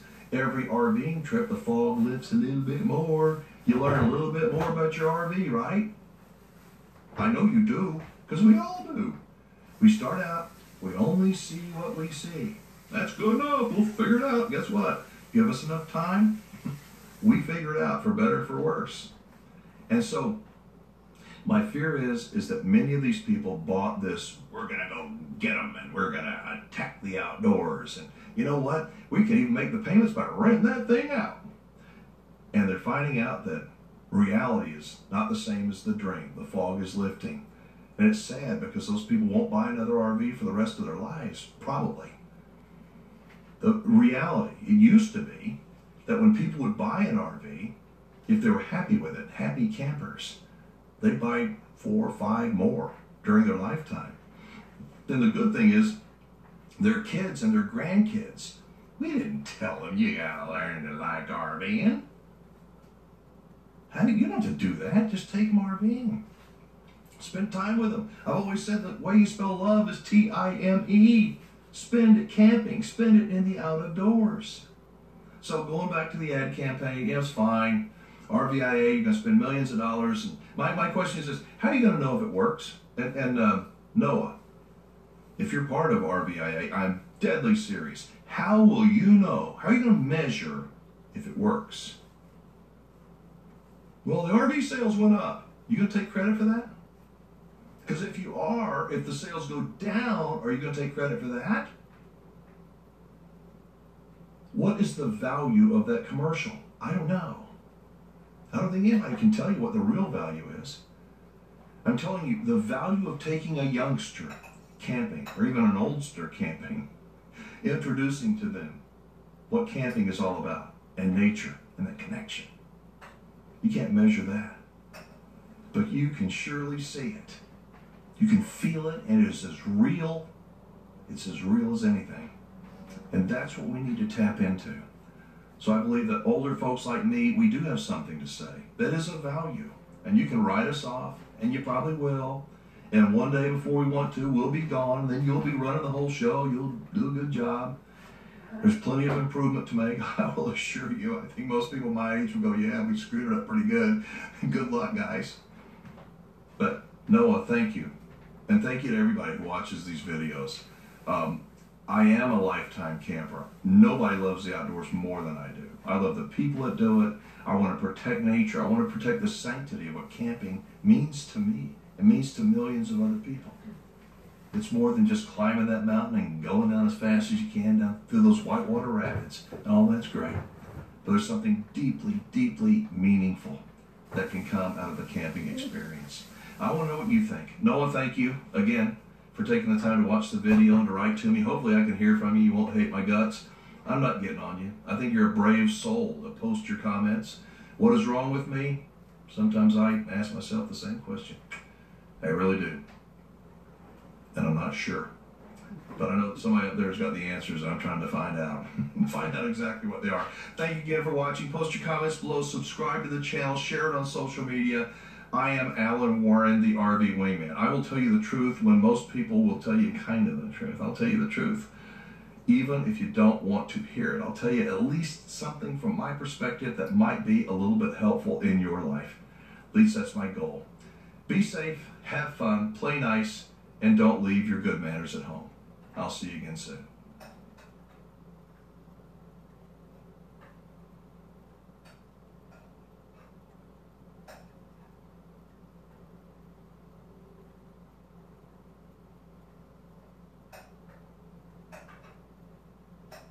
Well, as you know, I respond to as many emails and voicemail messages and comments as possible. I got a really good email I'm going to read here in just a second, but before I do, I want to remind you of something. I am not an investment advisor. The reason I say that is it seems like lately somebody is posting stuff down in the comments talking about cryptocurrencies and Bitcoin and blah, blah, blah. You know, how to get rich buying cryptos. And I have nothing against cryptos, but I have nothing to do with it. And so we report them, and hopefully they get taken off. But if you're into cryptocurrency, that's good. But anybody that comments on that stuff down below has nothing to do with me. By the way, the people in the description of this video, if you see down below, those are people that I do work with. I do consultant work for them. They are not advertisers. So if you do business with them, I don't get paid one more penny whether you buy something from them or not. And yes, the link to the folks who provide me with my shirts, actually they provide it when I pay for them, but they will give you a 10% discount if you use the keyword checkout Wingman22, and that information is down below. So here is the email. And if you have not yet subscribed to the channel, I hope you will. Just subscribe, give it a thumbs up, share it on social media. I am the RV Wingman. I tell you the truth, which is, I believe, some things that you need to hear. You may not want to hear them, but you need to hear them, at least to give you a different perspective when you're thinking about things RV related or even about life. So, got this email from a guy named Peter Van Gogh. Can't be his name, but Peter Van Gogh. He said, Wingman, I'm still trying to figure you out. I have a fan, but you can't be the same person who was Mr. Nice Guy on the radio. That Wingman talked more with actual RVers and people in the RV industry. I'm sure you were paid by all those people, but what happened? Did they drop you? Why? Your tone is much more direct and honest, even though you say some things that make my wife and me wince sometimes. Enjoying your videos of late, just wondering why the transition and if you see yourself ever going back to radio. Peter Van Gogh from Cincinnati. Isn't that a great name, Peter Van Gogh? Anyway, honestly, Peter, I am trying to figure it out too. I know a lot of people are trying to figure out what in the hell am I doing. For almost 40 years I've been on TV, and the last 10 years a lot in radio.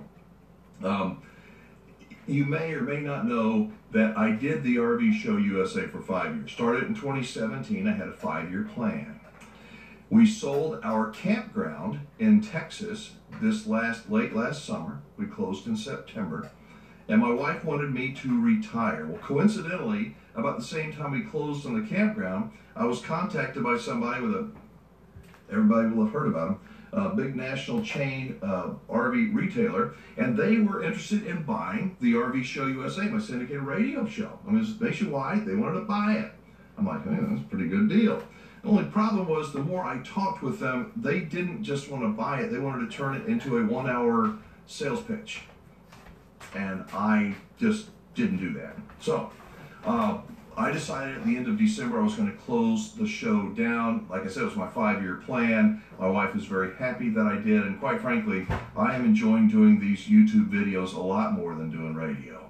It's a much smaller audience, but it is a more connected audience. I feel more of a connection with each and every person that watches, and especially you folks who write to me. In terms of me getting paid by all the people, what did you say? You said, I'm sure that you were paid by all those people I had on my radio show. Well, that ain't right. I didn't get paid by anybody for being on the radio. Those were my friends and guests and influencers, people that I liked, I still like, and they were helpful to the RVing community, and I'm glad, Peter Van Gogh, that you actually listened to the radio show. We had quite a few stations there in Ohio. I'm not sure what we were on in Cincinnati, but let me tell you something. When it comes to this channel, this YouTube channel, I'm not owned by anybody. Not anybody. If you buy something from one of the companies, one of the businesses, dealerships that I consult for, I don't get paid any more for that. Nothing. Would I like you to do business with them? Of course I would. But that's your decision. You know, I vetted these people. I like them. I think you would probably like them if you give them a chance. Are they the world's greatest and they're never going to screw up? I don't think so. I don't think anybody can be that way. But these are people that I have personally vetted, and they let me say whatever I want to say. When I was on the radio, I had some sponsors, some advertisers that said, you got to tone it down. Don't go on the attack. Don't be quite so direct. Is there a problem? Let me know. Is there a problem with people being direct? I've been told that I'm condescending sometimes. I probably am. But I'll tell you what I know I am. I know that I am direct. At least I want to be direct. I want to know, do you think it's okay to be direct nowadays? Or do we have to be so sensitive? There I go again. Do we have to be so sensitive to everybody's feelings and to the trigger things and all the stuff? Or can we just go ahead and be direct and be honest? You know, I say that I mess up a lot, and I do. I say things that I go, well, that made no sense. So if you're looking, there are a few trolls that check out this channel, and they're looking for any reason at all to say, look what he said, look what he did. You won't have to, as I say, you won't have to listen for very long to find me messing up. But I do my best to own my mistakes and to be honest with each and every person, you know, that watches these videos, because you're spending your time with me, and I am most grateful for that. I'm using this channel, I think, as a platform. My wife wants me to retire. I said that earlier. I'm using this channel as a platform to still stay connected. I have been a lifelong lover of the outdoors. I have loved camping and RVing and nature and the people that do it since I was a little bitty kid. And I want to see that moving into the future. I want to see more and more people getting into the outdoors, but taking care of the outdoors, having respect for the outdoors and respect for others. And by using this platform, I'm able to at least kind of get up on my soapbox and share some thoughts. Hopefully some of them will connect with you. I don't expect somebody to agree with everything I say.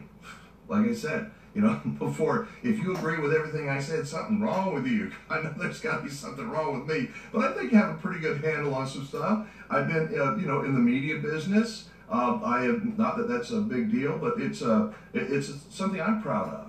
I've been in the media business, in the RV business. I've owned a campground. I've been around tons and tons of people of all different backgrounds, all different socioeconomic levels, and I have a pretty good read, I think, most of the time. I'm pretty intuitive, if you will, and I see the future of the RV industry as I see some dark stuff. I'm going to tell you about the dark stuff and the optimistic stuff I see. First off, I'm worried. I'm really worried about people. I'm worried that too many people are over their head in debt. that they're upside down in their RVs. That means they owe more than the RV is worth, and it's getting worth less and less every day. I think a lot of people have no idea how deeply in debt they really are, how upside down they are. And when they try to sell their RV, it's going to be a real painful wake-up call. So I'm concerned about that. I'm concerned that those people have such a negative taste in their mouth for RVing or for a dealer that buried them, that they won't ever RV again. You know, with the internet, you can get a bad review out like that and hit 10,000 people, and those people that are unhappy with RVing, those people that have been wronged by an RV dealer, and a lot of it is the buyer, the RV owner's own doing for not doing their homework. That's the truth. But these dealers, these big dealers, they know how to push your buttons. They do. And if you give them, they'll give you enough rope to put it right around your neck, and you will be buried in debt. And once that happens, it's really hard to get out. I'm concerned that a lot of people were talked into going and taking a second mortgage on their home. You watch TV, refinance rates are low. You can borrow 100% of your home's equity, and you can get that and go on a trip. You can buy an RV. And a lot of people did that. And on paper, that kind of stuff makes sense. Well, I can have me an RV, and I can, my house payments won't be that much, and what could go wrong? My belief, I hope I'm wrong, my belief is that we are getting ready to go into some really dark times, and a lot of these people that say, what could go wrong? You're going to find out a lot can go wrong. I don't want people to get in trouble. So the negative is I'm going to keep talking. I'm going to keep saying, be careful, be cautious, go slow, ask questions. Do not go in debt if you don't have to.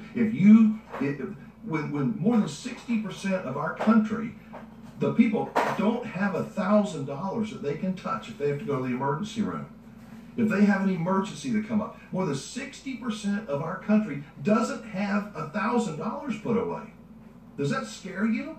I don't know if it scares me. It worries me for a lot of people. Now, the bright side for the RV industry, and this is a really bright side, I think that housing has gotten so expensive that RVs are going to be kind of like the backup plan. A lot of people are going to sell their home. They may lose their home. I hope that doesn't happen. But they're going to move into an RV and live there full time. I hope that doesn't happen, because RV living is not like living in a sticks and bricks home. It's not for everybody. RVs, I say it all the time, are a pain in the butt. All of them break, and they all break at the worst time, and they're more expensive and a bigger headache than any of us want them to be. The more work you do on your RV, the more required maintenance you do, the better experience you're going to have. That just makes common sense. But I think RV manufacturers are going to still sell a lot of RVs. And it's to the people that are losing their homes. My worry is then, where are they going to go? Campgrounds are so crowded now. I think that some of that pressure is going to be alleviated as the economy, if it continues to go down. But does it worry you? Let me know if this economy worries you. I look, one day the stock market goes, and the next day it's right the other way. Why? I'm not a financial analyst, but why? Gas is expensive, really expensive. And food is expensive. The shortages continue, and the government can't. Are we going to have masks, or are we not going to have masks? There's so much confusion. I want to know what you think. Post your comments. So, Peter Van Gogh, thank you. I love your name, man. Thank you for watching, listening to me on the radio, and now watching me here on YouTube. Like I said, I don't owe anybody anything. I'm not, having to say anything to pitch some product. I don't have none, not one affiliate link. So I can't even say I'm making a little bit of money when you click on those links below. I don't get anything. And I'm not complaining. I like it that way. That way I can be honest and just tell you what I think. If you like it, great. If you don't, that's fine too. I have had some people, I got to tell you, some dealers that have said, man, you got to back off on some of the stuff you're saying. I said, we'll never support you if you don't back off. And I said, well, you're not supporting me now. You think I'm going to shut up? There are some people out there that really do want to hear another person's perspective instead of just buy it, go ahead, buy the payments. There's a lot of people, hopefully you're one of them, that likes to hear a different perspective. I don't have all the answers, but I know the answer isn't go into debt, buy the payment, buy something that is a toy that's going to depreciate and put you in a financial bind. That ain't the answer. Now, if you can afford it, that's a different story. But a lot of people in the industry are going, we cannot support you if you keep talking the way you talk. And guess what? My message for them is, that's fine with me. I'm not trying to be a smartass. I promise I'm not. I'm just trying to be the RV wingman. That is what I love to do. I'm going to call a spade a spade. I'm not always right, but I am always honest. And I will be honest with you. Like Peter Van Gogh, if you have a question, if you have a situation, you can email me. All that information is below.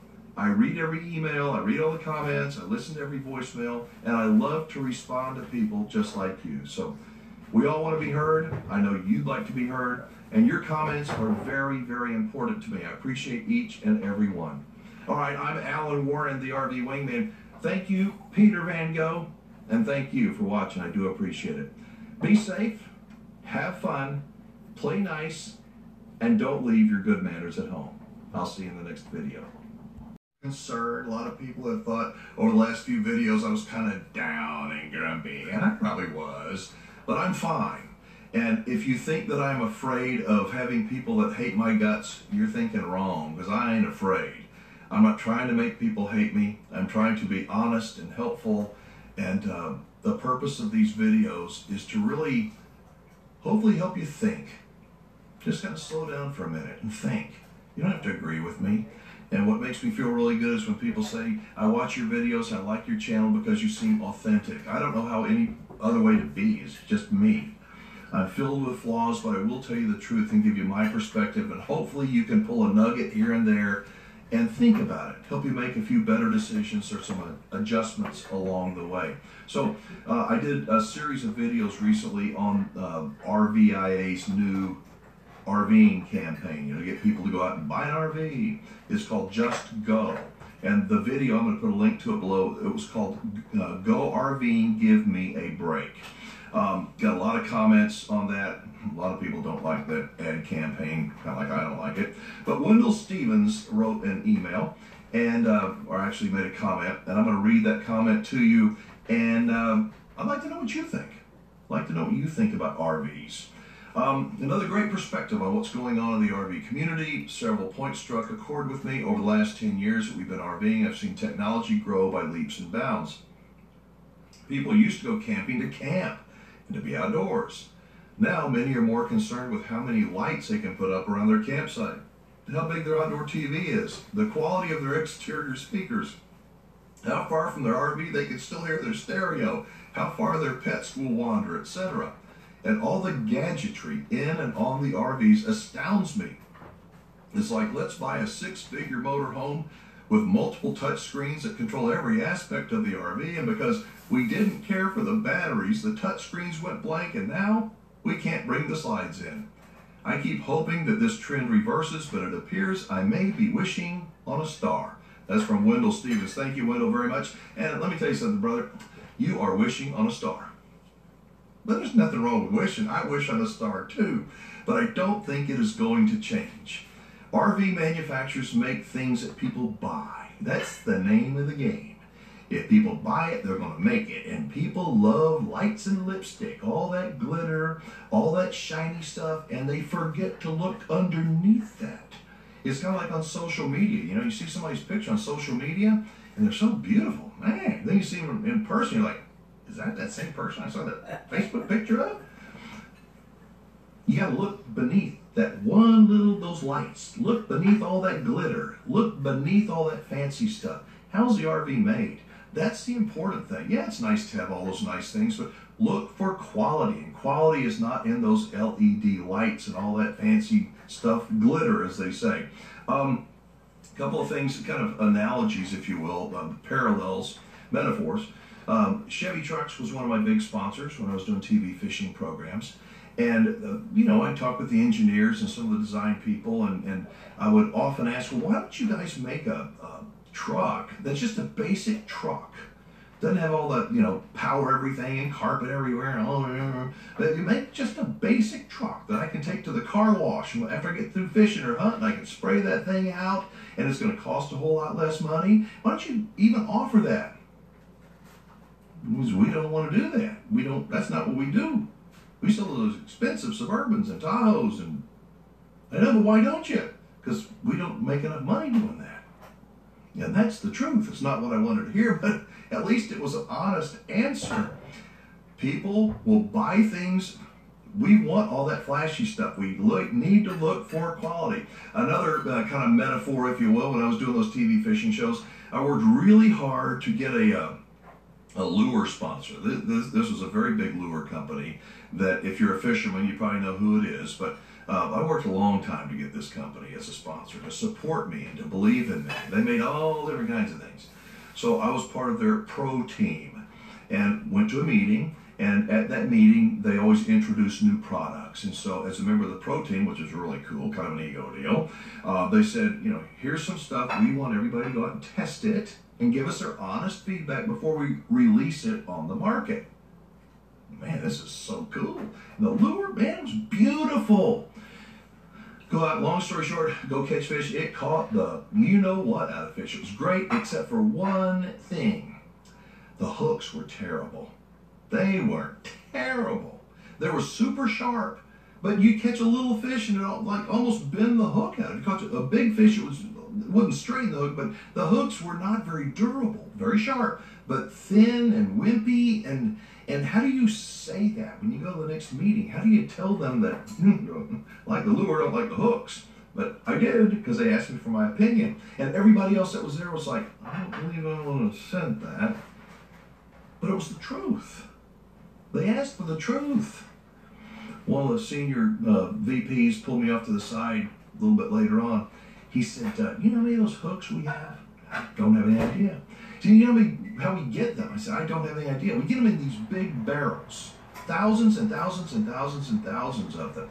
And we've got many of those barrels. We're not going to change those hooks until we get through all the ones we've got. And I'm thinking, that's not what I wanted to hear. But it's the truth. You would think somebody at the company would care enough to go, oh my God, instead of having, I don't know how much it cost them to make all this product that was inferior product. They sold it. Guarantee you they sold it. And I guarantee you a lot of people, maybe I got a bad batch. I don't think so. A lot of people probably had the same experience as me and just chalked it up, saying, well, they went $10. But when somebody asks me for the truth, I'm going to tell them the truth. Now, even if it's my boss, even if it's somebody I work for Chevrolet, whoever it is, I'm going to try and be as honest as I can without being ugly. And people are buying these RVs with all this glitter on them, and it makes a lot of money for the manufacturers, and God bless them, but it's not the glitter that makes the RV good. It's the stuff underneath that glitter, underneath the lights, underneath all that sparkle, and oh, it smells so good in here, I can just imagine us going to the lake. How is it made? Really, how is it made? Do you know? Do you know what your required maintenance is going to be on that RV? Because if you don't know, you will find out real soon. Let me tell you something, they all fall apart. Every one of them. The best RV on the road is going to fall apart if you don't take care of it. And every RV is going to require more work and more maintenance than you hope it does. That's just a fact of life. But the good far outweighs the bad, at least in my opinion it does. But you got to know what you're getting into. Don't fall for the lights and lipstick, as they call it. Look for quality. Go online, read reviews, check the reviews of the dealers. I've recently done also some videos on the extended service plans, these extended warranties. I'm not a big fan of them. And here's why, because most dealers are crappy. And when you got a crappy dealer and an overexpensive warranty and you can't collect on it, it's a bad deal. You got a good dealer? And there are good dealers, really good dealers. And you buy that extended warranty, I'm telling you, when you have a problem, they will help you more so than somebody that's like, what's your name? When were you here? And you know what I'm talking about. So I'm not a big fan of the extended warranties personally, but I think if you have the right dealer, they can be, you got to make that decision, but you got to make an informed decision. So Wendell, thank you very much for your input. I want to thank everybody. You don't have to agree with me. I hope you don't agree with me. I hope you don't agree with me on everything. Gosh, if you do, you're a sad, sad person like I am.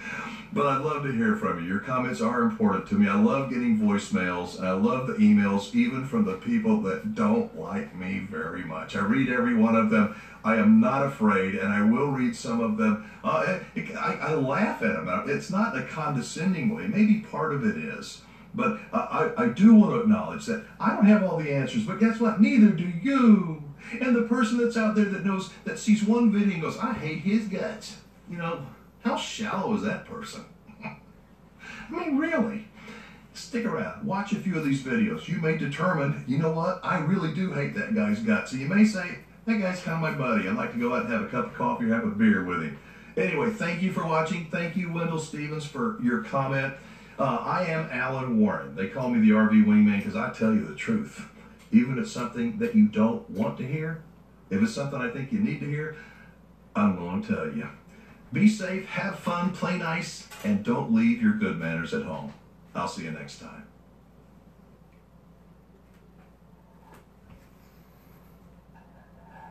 Watch very many of the YouTubers out there, and you've been watching them for a few years. You have certainly noticed that a lot of them, some of the biggest names in these RV influencers, are no longer full-time RVers. Why is that? I mean, if RVing is so great, why are they not full-time RVers the whole time? The same reason you're not going to stick with the same RV that you buy right out of the gate. We all change. Life changes. Our circumstances change. And you will mature as you RV. Your needs, your desires, your wants, your dreams. And as you're watching these YouTube videos, I want you to yes, it's easy to get reeled in. You know, they just reel you in with their excitement. And you look at, man, it must be nice to travel to all those places. And we dream of doing that. We ought to do that. Look how beautiful their trailer is, or whatever. That's a fantasy. They don't live that life. Those YouTubers, they don't. They've got a little 10-minute, 20-minute video, whatever, and man, it's fun, great music, woohoo, everything's good, and it is. But when it's all said and done, most of their life is like yours. It's like mine. It's just life. And they're sitting around going, what can we talk about next that we haven't talked about 23 different times? What can we do that's fun? What can we do that's exciting? I understand that. I've been in the TV business, radio business for almost 4 decades. You want people to go, wow, that looks fun. But the reality is that's their life. It ain't your life, and it's not going to be your life. You will mature. The message here is that people that have, if you're watching, you're saying, I would love to sell everything. I'm just sick and tired of all of it. Fed up with the whole system. We're going to sell our belongings, sell our home and everything in it, and we're going to buy an RV, and we're going to travel this great country and spend our golden years in an RV. I would caution you from doing that. Before you do it, of course you can do what you want. Be very cautious. There is a maturing process as you RV. You know, many people that watch this video are in their 70s, some are in their 80s. And you know, as we age, our health changes, our ability to get up and down those stairs changes, our desire to get out in the crowded campgrounds and drive on the busy highways changes. And that yearning for our nest comes back. For most people, I think it really does. We go, I wonder why we sold our house. But if you sell your house, and now you have no money, no house, no belongings, and all you have is this, it's a tough way to spend your golden years. I suggest it might be a better idea to don't sell everything, even if you want to become a full-time RVer. Maybe downsize. Maybe, you know, a lot of people are getting a garden home, getting a condo, a place that's their own nest. So when that RV breaks down, and it will break down eventually, you got a nest you can go to. If it takes 2 months for the RV to get fixed, that's okay. But can you imagine if you were living full-time in your motorhome or your fifth wheel or your whatchamacallit, and the dealer says, well, it's going to take 3 months to fix it and can't get you in until next week. What are you going to do? You have no nest to go to? It's already a tense situation and very frustrating. And the fact that you don't have any kind of a nest, any kind of a real home base, makes it that much worse. I want happy campers. I want to see lots and lots of happy campers, not regretful campers that are going, oh my God, why did we do this?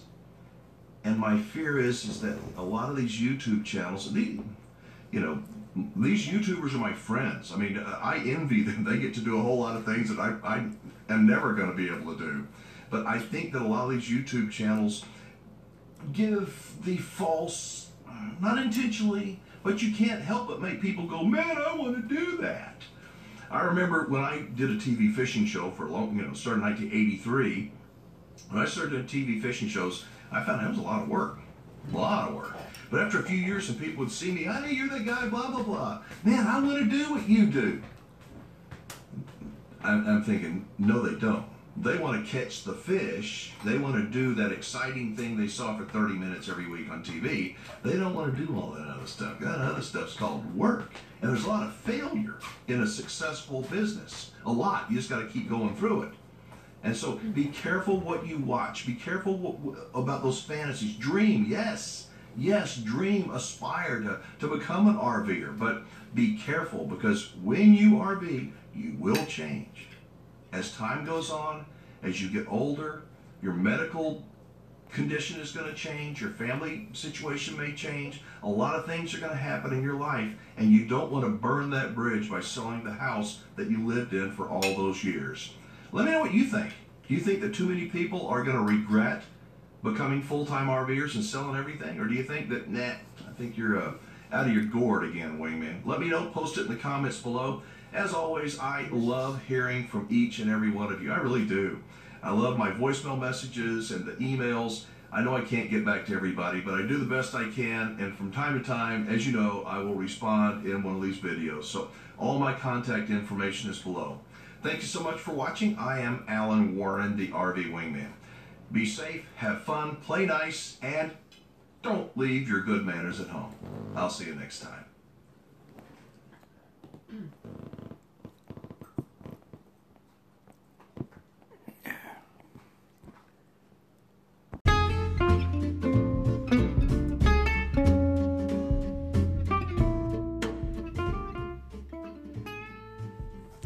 Greetings, welcome. Today I'm going to be reading a story about Come to the Table. Come to the Table. Karen Noble locked the door to her dream home in High Point, North Carolina for the last time. Before the moving truck pulled away, she gazed at the 17 acres which had been an oasis for her and her family for years. Jim, her husband, was an amazing chef and restaurant who had run numerous successful restaurants. Amen.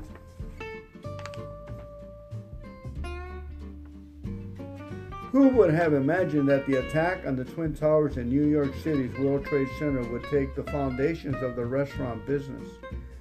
Who could have guessed that people would hunker down at home, eating out less? She and Jim had incurred massive debt trying to keep their restaurants in business. Now, in 2004, the Lord had told them to sell their home and land and move into a neighborhood in Charleston, North Carolina.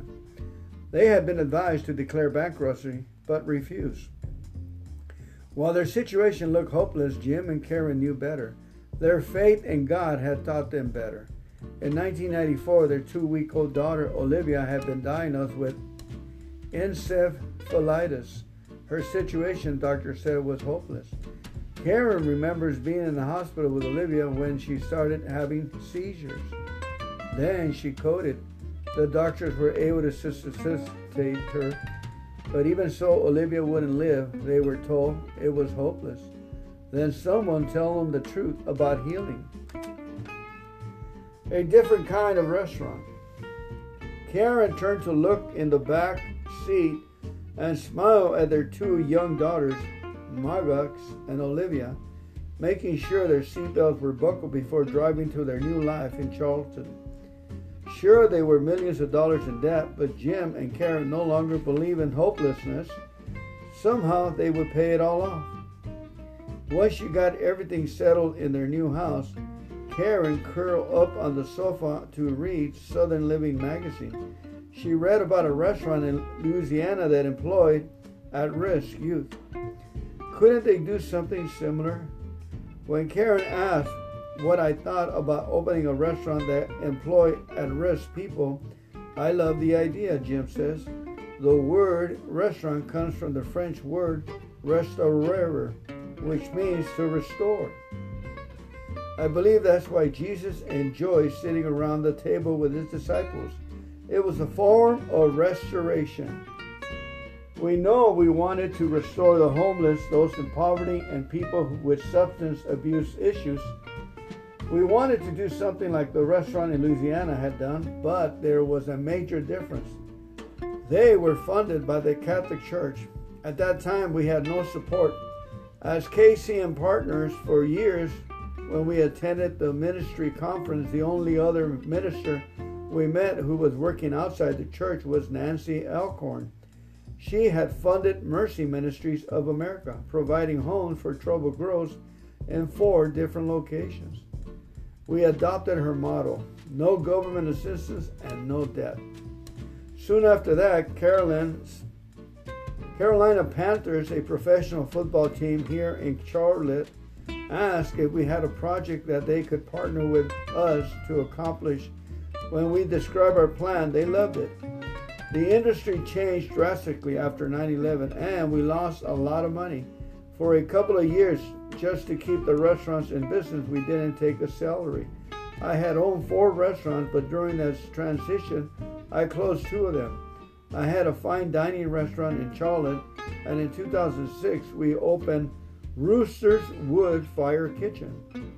Unlike other businesses, Jim and Karen wanted their new King's Kitchen to be located in uptown Charlotte. While it was the most expensive real estate, it was also where most of the homeless congregated. In the summer of 2009, Jim founded a restaurant in their target area that was going out of business. They were asking $400,000 for it. In keeping with their decision not to go in debt, Jim asked Karen to pray and get a number from God about how much to offer. The Lord gave her $45,000. Karen told him, "That's a low number," Jim said. "Don't you want to round it up to $50,000? "The number the Lord gave me was $45,000, Karen replied. Jim called the real estate broker, offered them $45,000. "Wow, they're going to get mad," the broker told him. "Don't you want at least to round it to $50,000? "No, that's our offer." As expected, the offer made the owners angry. They refused to consider it. Believed they heard from God, Jim and Karen held their ground and stood in faith. 4 months later, in 2009, the owners dropped the price to $200,000. "Our offer is still $45,000, Jim said. Karen's response, it was refused. The following year, they purchased the restaurant for $45,000. We wanted to get the restaurant up and running for 6 months before adding the discipleship program, Jim remembers. In April 2010, we opened the King's Restaurant for lunch. That summer, we added dinner. There were 2 aspects of our training and discipleship program in which each person received on-the-job training, Jim explained. We also close for 3 hours each day, and during that time, we teach Bible studies and discipleship training. Not everyone they took in met with success in the year program, but 3 people graduated after their first year. There were people who disappeared after getting their first paycheck, said Jim. Some started the program and then went back to the streets. In 2011, Jim and Karen started Restoring Place Church, which meets in the restaurant. Most of the congregation is people we meet on the street, says Karen. In one Sunday service, for example, while a former American Idol contestant led worship, a young woman sat on the front row drinking alcohol. I told one of our ushers to ask her to leave if she was going to drink. She left, guzzling her drink as she went. After a while, I asked the usher to find the woman and tell her she could come back if she didn't drink. She came back and sat on the front row. The scriptures that best describe our ministry is Proverbs 14:4, the Passion Translation. The only clean stable is an empty stable. So if you want the work of an ox and to enjoy an abundant harvest, you'll have a mess or two to clean up. Our ministry is real and raw, and I wouldn't have it any other way, says Jim. Jesus said when we minister to the least of these, it is as though we are ministering to him. I believe he meant that then, and he still means it today. In addition to the King's Kitchen, the discipleship program, and Restoring Place Church, Jim and Carrie have also started the Charlotte Mecklenburg Dream Center, modeled after the one in Los Angeles. They met the needs of people by providing food, clothing, and free resources to those suffering poverty, addiction, and abuse. They help find solutions to homelessness, hunger, and joblessness. On Friday nights in uptown Charlotte, the smell of chili cheese dogs was in the air. People from the King's Kitchen and the Dream Center walked the streets giving away 160 chili cheese dogs.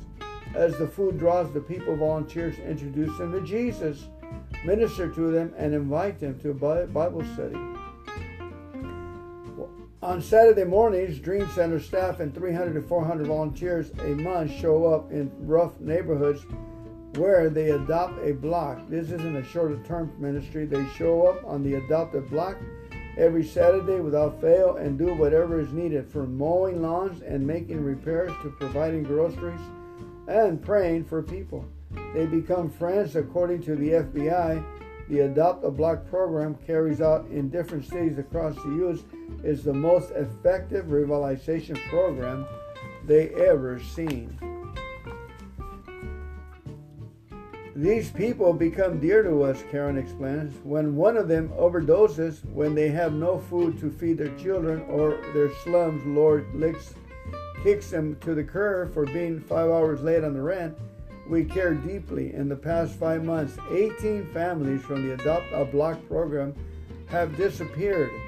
Developers buy the properties and they are displaced. We have no idea where they are, but there have been many success stories. Ronnie, for example, is a young man who had a hard life and needed a job. When a friend told him about King's Kitchen, he went through the ministry discipleship program, got his life back on track, and today is still actively involved with ministry. In fact, both Jim and Karen refer to him as the undisputed mayor of the kitchen. Another man, Horace, was homeless when he came to King's Kitchen. He had a lot of issues to deal with, and I took him 4 years to go through the discipleship program. Today, he owns a car debt-free, and he has his own apartment, says Karen.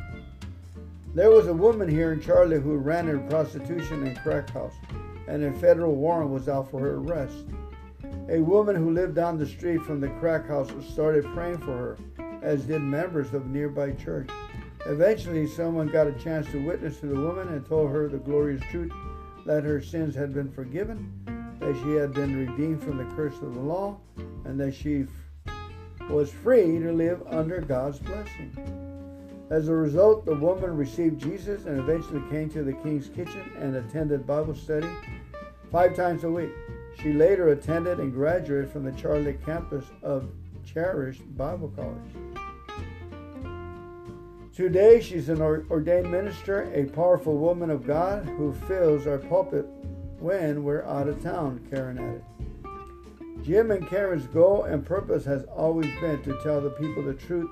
They were members of a denominational church when doctors told them there was no hope for Olivia. They never been told that by Jesus' stripes she's already been healed. No one had ever mentioned to them the truth about that. Just as Jesus had redeemed us from sin, he's also bore our sickness. Later, Jim discovered that his grandfather had known the truth. A Pentecostal holiness preacher in 1905 had been sick and was healed.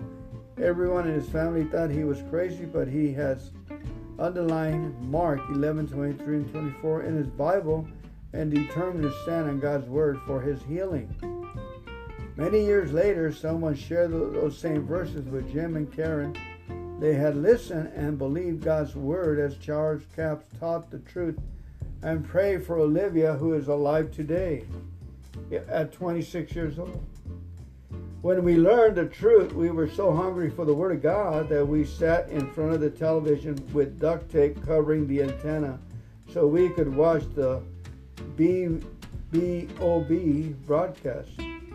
Every salvation, healing, and deliverance in our ministry owes fruit to KCM and our pastor, Bishop James C. Hash. We're just to be thankful to God that we are partnered with a ministry of integrity that tells us the truth around the world.